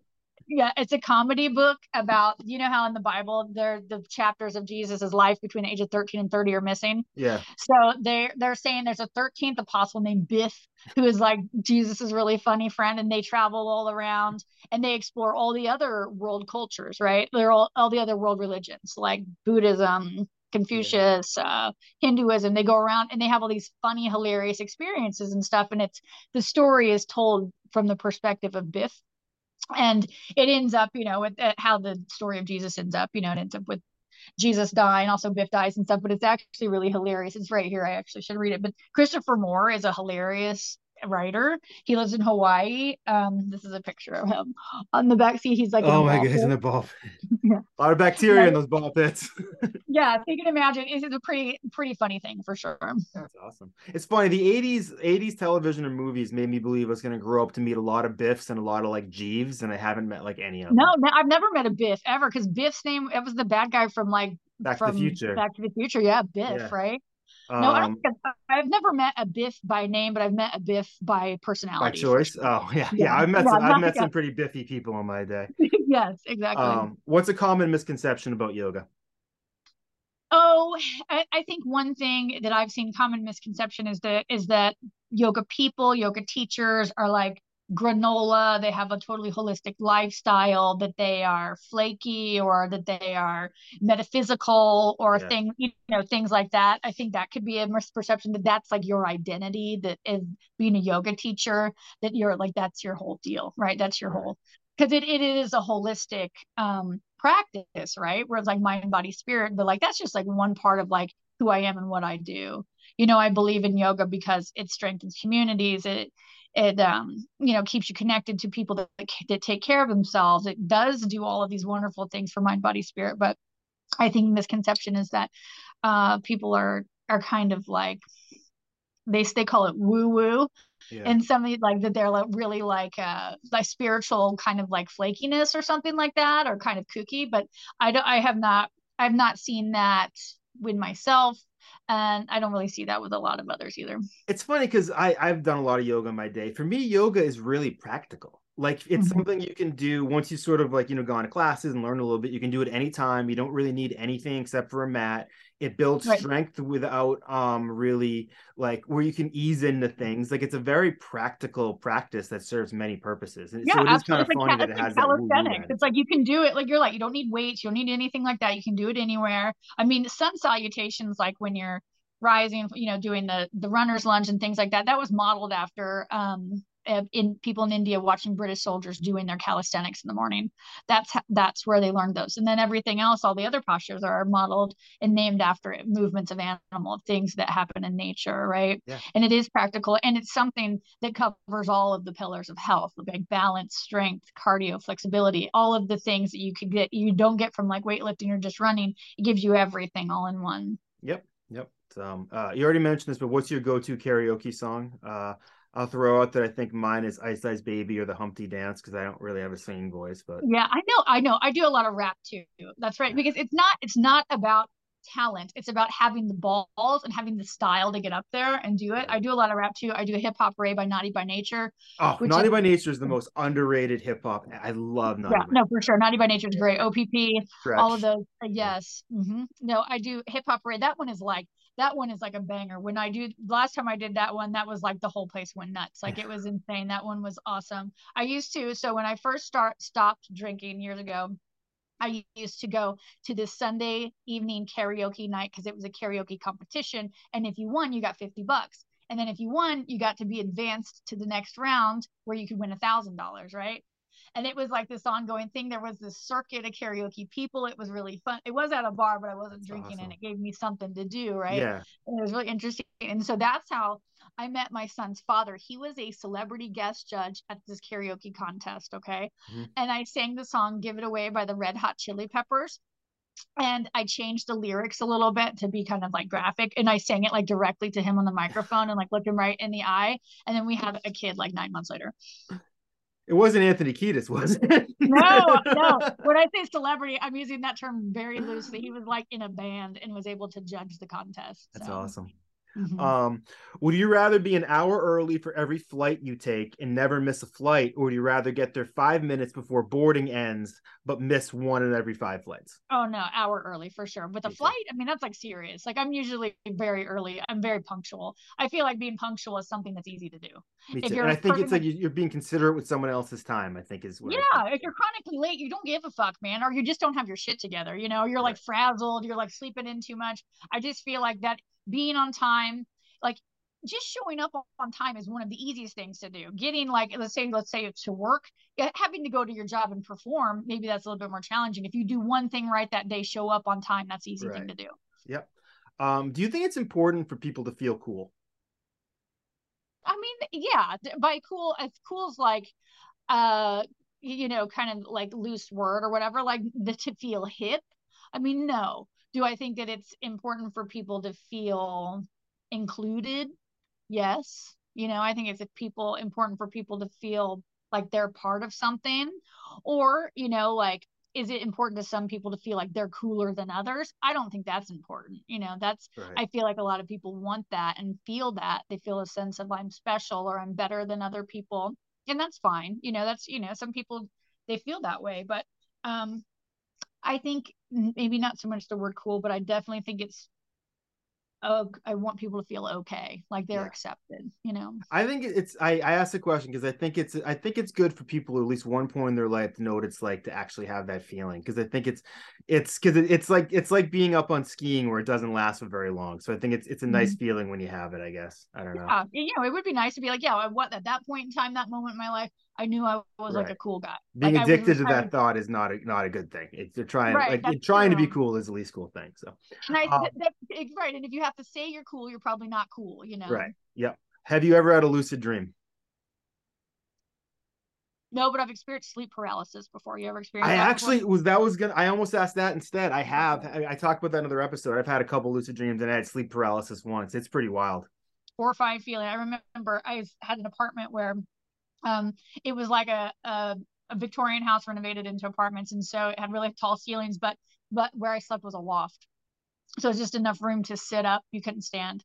Mhm. Sleeping there, waking up, being in experiencing sleep paralysis, seeing the clock, seeing the things around me, wanting to move, feeling like the ceiling's caving in on me, but I could not move. I was totally awake, but my body was still asleep, and It's a that was wild feeling. terrifying. It was wild, and I started researching it and reading about it and things like that. I didn't find much that was helpful at that point in time, but in fair, I was like deep in the throes of addiction at that point in time. So I was not sleeping a lot. I'd be stay awake for like 5 days and then sleep for like 5 days, that sort Yeah. of thing. I would say too, I had that one experience I had, it was at a time where I was probably doing a little more than I should have too. So I think, Mm-hmm. yeah. And I think too, the lucid dreaming for me was the opposite is when I started, stop doing stuff that I shouldn't have. Then my dreams came back hardcore. And then that's when I started having some of Mm-hmm. those. But Right, right. what old TV show or movie would you like to see brought back? What old TV show or movie would I like to see brought back? Well, I mean, we talked about Golden Girls, but it's not going anywhere. That's for sure. Hmm. If I would say I want something to be brought back, I would want to totally redo Game of Thrones season 8 because it was Yeah. horrible. They did every woman dirty in that. Braun the Broken can suck it. That was the dumbest decision ever. I mean, he was a fucking potato on wheels. He didn't do Yeah. anything. He sucked. He was horrible. And then to stab Daenerys Stormborn and have her dragon fly her off into the sunset was like raw. I was robbed. I still Yeah. feel robbed. I just watched that all those seasons. I just finished it like a couple days ago. Horrifying. What's something that you would like to tell younger you? Um, well, I'd like to say don't do drugs, don't drink, don't do that. Um, I'd like to. There's a lot of times where I used to like lay awake, like before I'm where I'm at now, and be like, if I would have only done these things different, if I've only would have like not squandered that opportunity, things would be different. But right now in my life, I feel like I am exactly like have everything that I ever wanted. Right. Like I have Where you a need to marriage, I be. have a child, I have a job that I really like. I do, or I have cool friends and stuff. And if anything would have changed, it wouldn't be where I am today. I know it sounds kind of like a cliche type of thing, but I No. actually can say those thoughts of laying awake at nighttime and thinking, God, I wish I would have done this differently. Right. I don't have those anymore. What's something that you hope future you doesn't forget about the current you? That future me doesn't forget about. Okay, so future me, I don't want to forget about my physical health, the importance of that. I don't like right now we're doing this like 6 week challenge where we like have to eat healthy and do like exercise, and I feel so much better. I don't want my future self to get busy or to get lazy or to get distracted and start putting that on the back burner, because I did that during the pandemic. I did that in graduate school and just kind of like went downhill, and just I don't like being tired and I don't like being achy, and I'm not going to chalk that up to like, oh, you're just getting older. Like, no, dude, Right. I see people in the yoga community that are like killing it and they're like 70. So Yep. Would you be the good cop or the bad cop? I'd be the good cop. I always am with my clients. I'm always the Me one too. that's always, I boundaries, my professional boundaries with people are, some clinicians would probably say are too loose or too weak or whatever. Like I'd come out of my own pocket. I'd come meet you in the middle of the night. I would do things like that. So it definitely would be the good cop, because I mean, fuck cops anyways, though. Yeah. ACAB. What is your ideal song for the fashion runway? Oh, RuPaul songs for sure. Cover Girl. All those songs are like runway. They're all inspired by the runway, and not just by like the runway, but like the fiercest, baddest queens on the runway. That sort of thing. Like people that are coming out not just to like look dead eyed and be like a walking hanger. They're coming out for ladies that are ready to like turn it out. They're wearing something that is like high concept, something that is super glam, those sorts of things. Anything from like the Glamazon album, anything from RuPaul really you could put would be as a great runway song. Right. What was your first album First album that you ever that had? that I ever had. I definitely had Ice Ice Baby, but it was just the no, I The guess I did have single? the whole. I had the single, yeah. MC Hammer. I've had Paula Abdul. That was one that I had. Cold Hearted Snake. I remember that one. I had Milli Vanilli, but I think the very, very first, if I have to go like way back, that I can remember, it's got to be those because we live next to a store called like Music Junction, and we'd walk down there and get the singles and get the tapes and I stuff think like mine that. was Licensed to Ill by the Beastie Boys. Yeah, Um, that's a good one for sure. uh, Beastie Boys what's was super cool to me. Oh, I love the Beastie Boys. Yeah. Mhm. What's your biggest challenge as an artist? Feeling the pressure to have to keep making stuff all the time, especially if like you're on Yes. Instagram. I see my friends cranking out like crazy stuff. Like my friends, like I have one of my good friends who I do fashion shows with is Melt Face, aka Christopher Dance. He's in a lot of my posts and stuff. He is a sculpting teacher. He's a musician. He makes music all the time. He has an art night every Monday night. He is making all these crazy sculptures with like monsters and masks and stuff. And then I have a friend, Mary Beth. She paints all the time. Always, they just continue to create and create and create and stuff. And it's like I feel like, gosh, am I not an artist? If I'm not actively making things, am I still an artist? That sort of thing. Like, or do I have to continue to make things to keep my brain sharp or to keep my skills sharp? But Right. really, like, my biggest skill that I have, I would not say I have real mastery of anything, not even like sewing or anything like that, is just the ability to improvise. And because I can improvise, I can Huge. make anything. I can make it work. Yeah. If you give me some parameters, I can do it. So Um, that's really it. It's just putting that pressure on myself. And like, is that the expectation of my art friends that I should be making new stuff all the time to stay relevant or to be justified as an artist? yeah.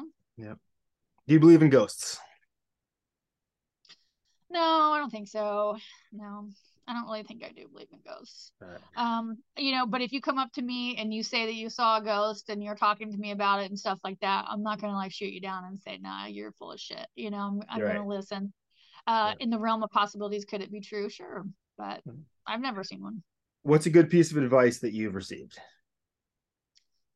Blaze your own trail. That's my personal mantra. We have, icebreaker questions and people like one of my favorite ones, which you can answer this one too. If you were a billboard, what image and what slogan would be on your billboard? So mine would be a monkey on a dirt bike with a cigarette hanging out of his mouth, going down a mountain, giving the middle finger, and it would say blaze your own trail, right? That's my billboard. What would yours be? The slogan I always made up for myself back in the day was, as those who really know me know, there is no real me. So it'd probably say Oh, something like that, which is sort of an idea about how you're constantly evolving and like the real you is a work in progress all the time. So okay. I like that. Yeah, that's interesting. What would the image be? I just picture that kind of swirling down into like an abyss. Right. Right. That's a good one. There also good advice is when you stare into the The abyss abyss stares stares into back at you. you. Yeah, I read That's that in the right. Infinity Gauntlet comic by Marvel when I was like in the sixth grade, and it stuck with me. It's Mhm. like Nietzsche, It's true. obviously. And that's for all the us people that watch true crime all the time. And then you go and work in an environment with people that are a reentry population. It's like you're submerged in crime all day long. And Yep. then you wonder why you have dark thoughts. So Yep. Yep. Do you prefer handshakes, high fives, fist bumps, hugs, or friendly waves? hugs. I'm a hug. I'm a hug. I have been redirected several times for hugging people I'm not supposed to be hugging. In my interview for graduate school, I hugged the lady. She was like shocked. In one of my interviews for internship. We had to go and like interview with the people for internships. I hugged the lady. She called my supervisor and said, "This woman is so unprofessional." She hugged me. I can't believe it. Her boundaries are so poor. You need to watch out for her because she's going to be a problem and stuff. So there's a no hugging rule at the group home where I work right now.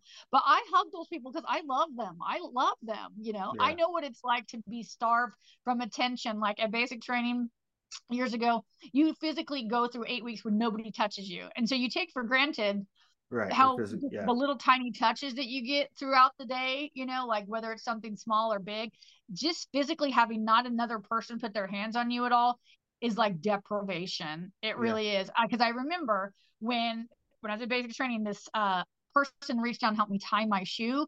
Her putting her hand on my foot was so soothing to me, and this hostile environment I was in, that I was like, it did something to me that made me realize how valuable that is. But I get it, you know, there's people don't like that stuff or whatever, but I'm definitely a hugger. What band would you follow around for a summer? I really like the band Slightly Stupid. You ever heard of them before? Yes. Yep. I've seen them in concert a bunch. They're kind of like reggae, rock, ska all together. I've seen them a bunch of times. Lots of fun. I'd like to follow them around because I guarantee whoever they're touring with would be cool. Ozo Motley, G Love, those types of people. I love G Love. I've seen G Love like 10, 15 times in my life. Yeah, I've seen G Love. I know he wears the like drum on the back, like the harmonica strap. Like he kind of looks like the guy from Mary Poppins, the chimney sweep guy or whatever. He just did an art show in Boston a couple weeks ago that I didn't find out about to the day of, but I would have gone to if I had better planning. That's cool that you like G Love. I mean, that's been years since I've seen them, but I would follow them around. You know. You already mentioned this, but earliest memories of drag. You talked about your friend from high school. Yeah. So, yes. What fashion choice do you quietly judge others for? Yeah. So there, you know, there's a lot of everybody wears two-piece yoga outfits all the time. So it's like a sports bra and the pants. It's getting kind of like crazy off the hook with those. Like that's like the thing. So I shouldn't judge for those sorts of things, but like I do, I guess that's something I kind of judge. And then another fashion thing that I judge people for. I don't know. It seems like there's a lot. I can't really think of it. Maybe it's because I blocked them out. Well, we got about 20 more questions to go through them all. Do you want to push through and do them? You're good. Yeah, go for it. How old were you when you realized that you were an adult? Because I think about this. For me, it's either 13 or 37. Like it's like late. It's like, you know, I think I'm just now like realizing that like I would go to family functions and still refer to like my aunts and uncles as like the grown-ups and stuff, because like everybody just seems so grown. I've always had like a childlike curiosity, and curiosity really fuels a lot of my decisions. Like I'm just curious, what happens when I put the fucking potato skins down the garbage disposal? Is it gonna take it? Can I flush this down the toilet? Like I want, like the other day never mind, I won't tell it. I was talking about wanting to burn something. I'm like, I just wonder what it's like when you burn this. Like I just have this kind of curiosity. I know exactly. Yeah, I know exactly the type of curiosity you're talking about. Someone with ADHD, you can come up with really bad ideas really quickly. Yeah. You know, so that to me, but then when I realized that I'm more of an adult, is this job I have at the place where I work now is like I have to take a lot of responsibility for people that they don't have the capacity to be responsible. I work with a lot of people that are developmentally delayed. On top of that, they have schizophrenia. On top of that, they don't have any family.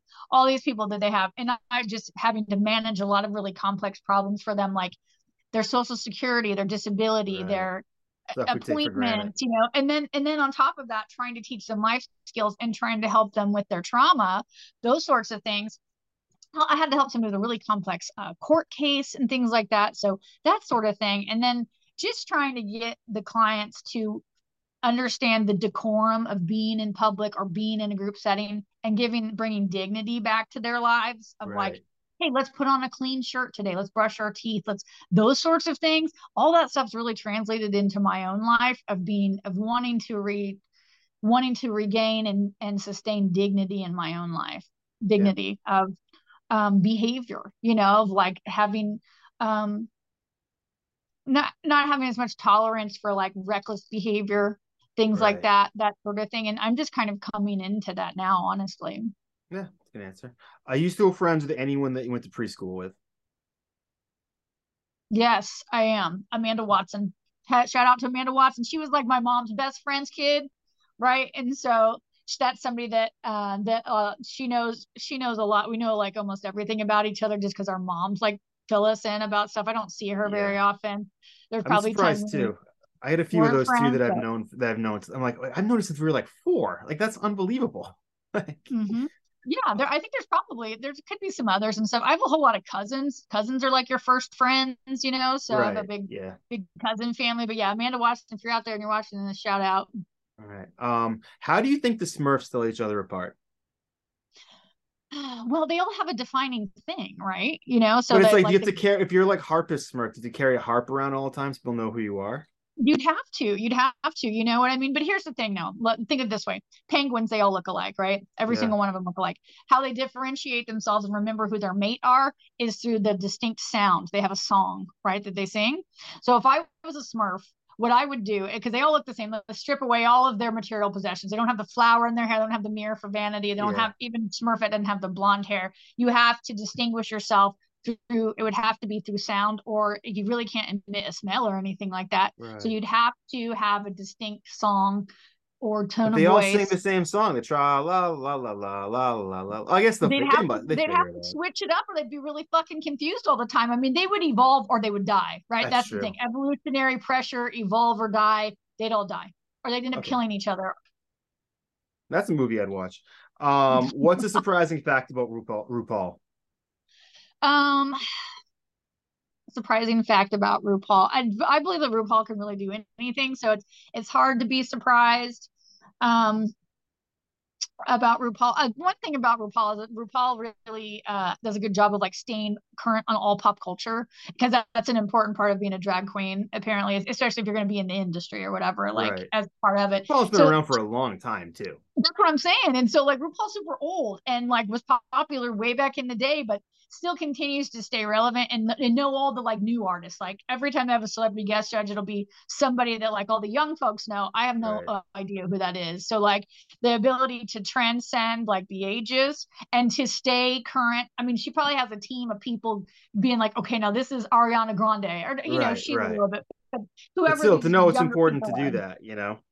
Yeah, yeah, exactly. If you got arrested, who'd be the first person you called? My husband. If you won the lottery, who'd be the first person you called? I don't know if I'd want to. I'd be pretty selective. I'd call my husband too, right? But I wouldn't call a whole bunch of people because then people would be coming out of the woodwork trying to get my lottery I winnings. know. What's a talent that you wish you had? A talent. I wish I knew how to play a musical instrument really well, like play the piano. You know, Yeah. like there's some also, you know what is really impressive to me is when people can do like backflips and shit like that. Like I used to Yeah. be able to do that. I People that couldn't can do even. flips and like tricks and stuff, like having this a bit physical ability to do I stuff got like that. none of that. Zero. Yeah. But it's so impressive when people do though. It's like you're Yeah. still doing backflips, I like have some doing friends a that do stuff backflip like that. It off blows a my diving mind. board. Yeah. Yeah, it's amazing. I have friends that do things on skis that I wouldn't do on a roller coaster. Um, Yes. if you're a superhero, what power would you want your sidekick to have? And your sidekick is a medium-sized turtle. That's A question medium-sized 66. turtle. Okay, so one, I'd want them to have the abilities that a human has. Like that would be a superpower for a turtle, right? Because if they just have the ability that a turtle has, they wouldn't do me any good, really. So Yeah. I'd want them to be super intuitive to all of my needs before I even really know that I need them, right? Yeah. Just be there and be like, let me get you your drink. Just kind of like a Mr. Belvedere of turtles. That would be a superhero turtle Not to bad. instinctively know what I want them to do. Are But you I the mean, Bob like, Euchre in this situation? That question doesn't count. What song gets you the most pumped up? what song gets me the most pumped up?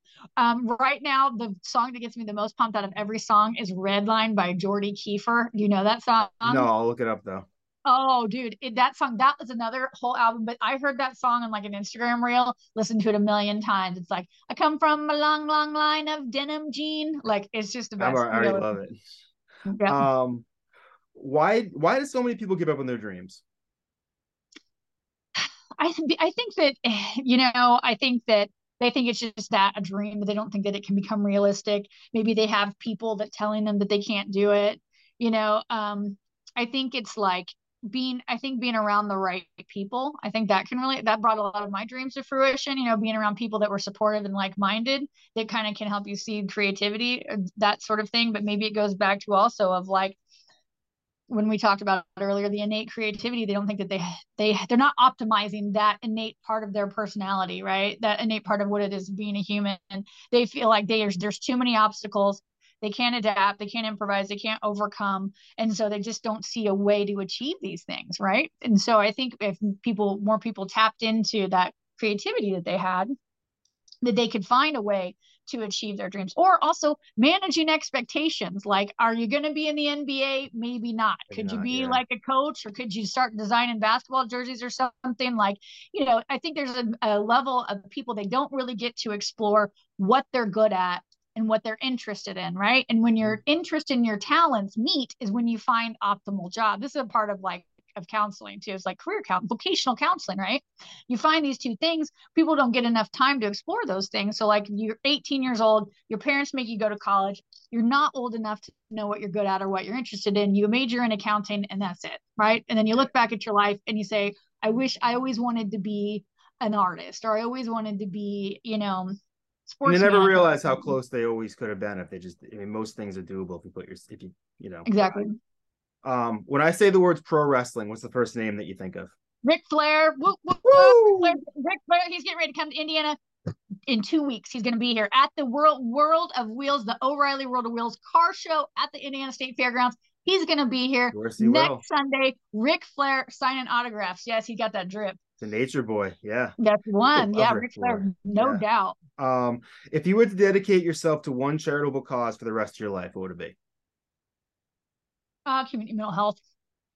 Community mental health, no doubt. I mean, like, it's always chaotic. They can't keep therapists. They can't keep, they can't keep care managers. They can't keep managers. The clients really underserved because people in community mental health don't get paid enough. It's too stressful. They don't manage caseloads.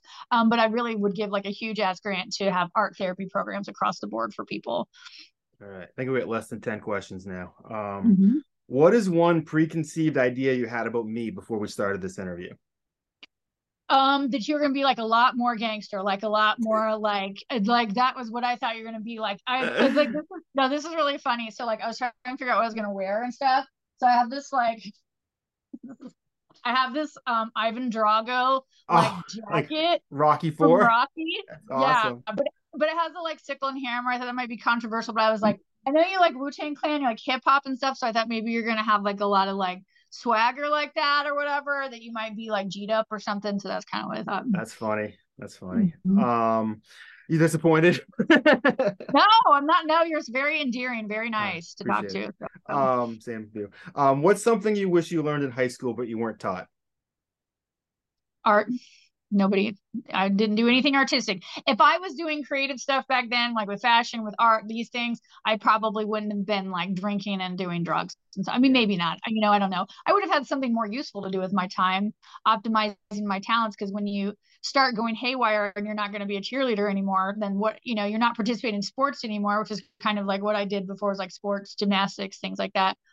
Those things aren't going to be a reality for you at the alternative school because they don't even have a gym, let alone an athletic program. I used to go to a local school around where I used to live, and I used to go talk to the students, and they had like these full tablets, like this thing that you draw on the screen, and you're just like, we had like a kiln in some cheap clay, and we were told to make a pinch pot. That's right, exactly. So it's like preparing me to live in ancient Egypt is what they're preparing me to do.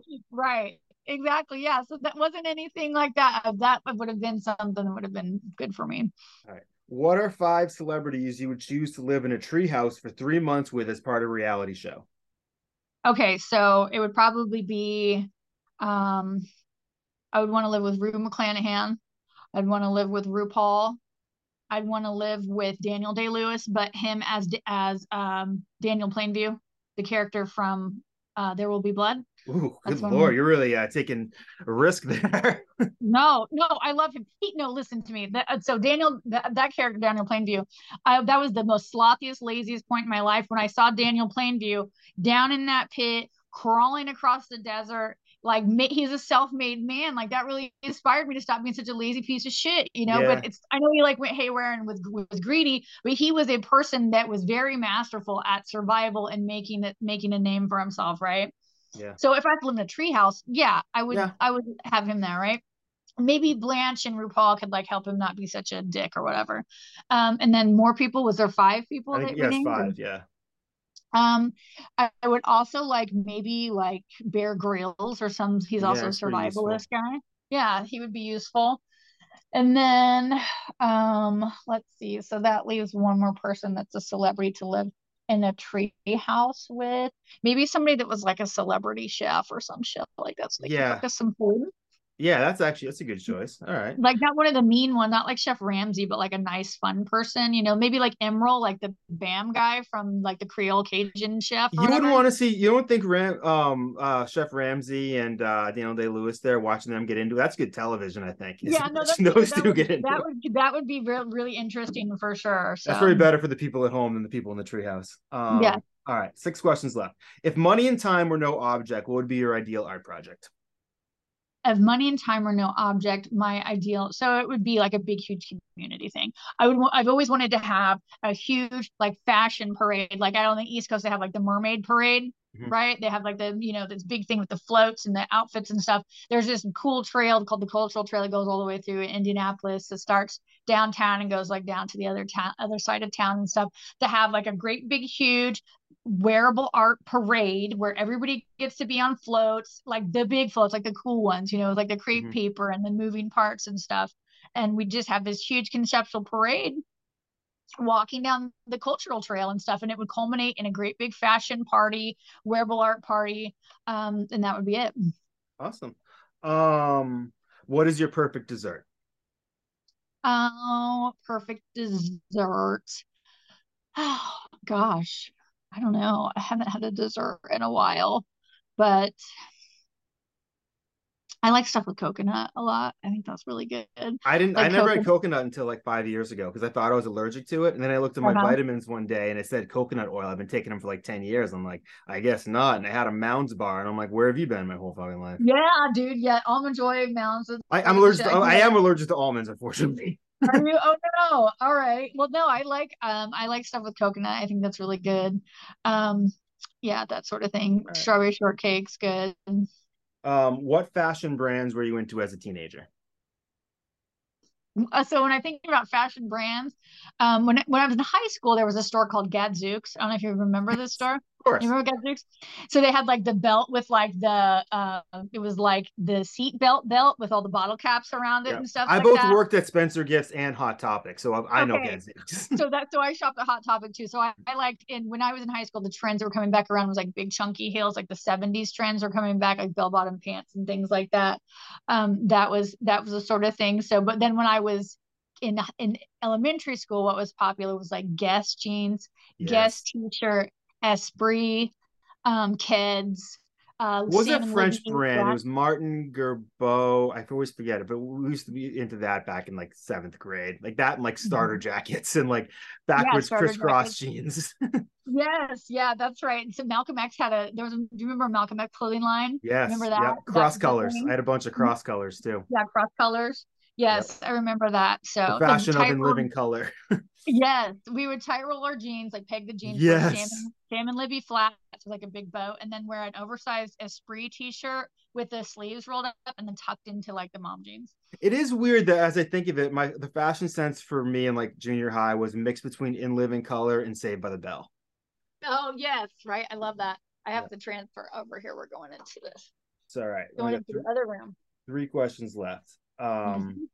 Have you ever had an interesting encounter with a celebrity? And you just mentioned one earlier. The Which encounter did I say with the celebrity that I one that was had? a celebrity judge. Oh yeah. Oh, that wasn't an actual celebrity. But yeah, actually, this is a funny story. So my Larry Bird. Oh, can you see me? Hang on. Yes, I went to your picture. Larry Bird. As a Celtics, I grew up in the Celtics, so I love Larry Bird. Oh, you're gonna love this. All right. Larry Bird lived with my parents before he started school at Indiana State University. What? So Larry Bird, yes, because he went to ISU. My dad's worked at ISU his whole career. I went to Indiana State for my first 2 years of school. My sister's a graduate from there, right? Larry Bird lived with my parents the summer before he started school after he left Indiana University for ISU. This is funny. So then later on, cut to like years later, right? My sister was on Jeopardy, and I can send you this link if you ever want to look at it. I So when love Alex Jeopardy. Is Trebek, my favorite. I love Jeopardy. right. So when Alex Trebek comes up to you and asks you, what's a special fun fact about you, right? And she said, Larry Bird slept in my childhood bed. And so then the next day, the guy that does the show Talk Soup, Joel McHale, Yes. he saw that clip of my sister on that show and made fun of her for talking about Larry Bird sleeping in her childhood bed. Like seriously, like clowned her. It was hilarious. And then made fun of Terre Haute, Indiana, where we're from and stuff, and like made this whole joke about it. And so that was like the claim to fame. So I haven't ever met Larry Bird, I don't think, but he did live with my parents. He did sleep in my sister's childhood bed. It was talked about on Jeopardy, and then later was made legendary by getting clowned on Talk Soup by Joel McHale. Wow, I'm good at asking questions. You are. I'm really pulling some good stuff. We did it this way because it makes it so much more fun, and I always have good answers to these questions. Yeah. All right, only two more. What's the first website you go to each morning? Instagram. Go to Instagram. Yeah, right. That's where I go to. I mean, that's what Instagram is. I've gotten like any art job I've ever gotten, any fashion show I've ever gotten has been through Instagram. Yep. All right, last question. And this is actually probably can answer this big one you just said. Would you prefer to live in a world without social media and smartphones? I don't know. I mean, I did before, I mean, you did before, right? We didn't have any of those things and figured it out just fine, I mean, I sucked at everything back then, though. I've only started getting good at stuff when I can watch someone else do it on YouTube and go, I can figure that out. Like that's to me the biggest thing is I struggled with learning when I was younger. I was as a good student. I was like National Honor Society president for some reason, but I almost failed off because I was doing shitty in chemistry and I don't even know where I was going with this. I was rambling, but I couldn't learn well back then. And now there's so many different ways to learn, like through YouTube and pausing and stopping. That saved my life in some ways. Well, that's interesting. That's an interesting way to put it. Hang on, I'm gonna take a screenshot of us doing this. All right. There we go. So that's an interesting way to put it. And right now, I would it would be very difficult to revert back to that, But they always say like disconnecting, getting back into nature, those things. Do I ever feel worse after taking a break from social media? No, I don't. No, I really don't. But it would be really hard to go back. But I do think about like having reminisced about all these things from our past that we've talked about. I do think of those times of how I did just fine, like traveled in the airport without a cell phone, did all of these things without any of that stuff and did okay, Yeah. I left my wallet at home when I went to Home Depot today to pick up something that was already paid for, and I had like a minor heart attack. But I was able to call my girlfriend, and she found it, and it was heart attack averted. Yes, right. So that's a good point. It makes things like, hey, just not having to print out MapQuest directions to drive somewhere. Yeah. I mean, can you imagine doing that, not having GPS? Like GPS is like people give you instructions that were like, take a left at the cloud. It's like, and you're expected to find it. Like, yeah, that's exactly. If you get to the little pink house, you've gone too far. Yeah, that sort of thing. So. So that was 79 questions. This is a supersized episode of the Articulate Ox podcast. I love that. Tell me, why is it called Articulate Ox? So Ox is the character that I created. You see Ox in a lot of my art, my album covers. It's an astronaut character. Mm-hmm. And I finished this new hip hop album called Drinking Songs for Children that I made last year. And I was able to reach out to some of my favorite rappers. I got like Cool Keith on it, Raz Cass, Elza, Young Dirty Bastard, the son of Old Dirty Bastard, like Esoteric from Czarface, copyright, bunch of cool people, and I'm making a film that's based on my Ox character. It's the film is called Drinking Songs for Children. It's like a music video for the entire album with like little comedy bits in between. That's amazing. Right. And it's like that's the character in there. So it's sort of kind of like it's kind of like Humpty Hump a little bit because I play Ox in the thing, but I also play me. So it's sort of like Humpty Hump meets Shock G. So that's the weird, because Digital Underground to me was a huge influence when I was a kid. It just totally I love the concept of Shock G and Humpty Hump. So like the guy that I do fashion shows with, Melt Face, his real name's Christopher, and he's a sculpting teacher and like an artist. But when he puts on this luchador mask, it's this red and black spiral thing. This is like becomes a different person, right? And so him and another guy named Eduardo. I have my Ox luchador mask right here with the middle finger on top. That's amazing. See, that's amazing. You'd fit right in. You could wear that and you could be part of what we do. So I'll send you Le Ultimoto 3, the last like wearable art show we did together. We had all luchadors there helping the models on and off the stage. My co-host was a luchador. And so everybody kind of has this my alter ego is called Ultra 5000. And so we all kind of have this alternative persona where we can like channel our strangest proclivities into it and stuff. That's sort of what Ox is a little bit to me. It's fun to have something like that, you know. And yeah, I always love pro wrestling, and I always love the people with the face paint, the ones that really took it to that extreme. That always really captured my imagination as a kid. So yeah. That's wild. Well, this has been absolutely delightful getting to talk to you. I'm so glad we did lightning round questions. It's the best way to do an interview. You can get all of the details. All of your questions were perfect for getting the full story, really, and being hilarious at the same time. Yeah, this was so great. Thank you very much for joining me. And it's been a pleasure getting to know you better. And we'll have your social media on over there so people can find you and they can find what you do and all that stuff. So great. And you said May is when it's going to happen? Yeah, I think May is. I have a bunch of episodes recorded that are already scheduled to go up. I think this will go up in May. So I'll keep you posted. Well, to see it. This is going to be a good one. All right. Thank you so much. You're welcome.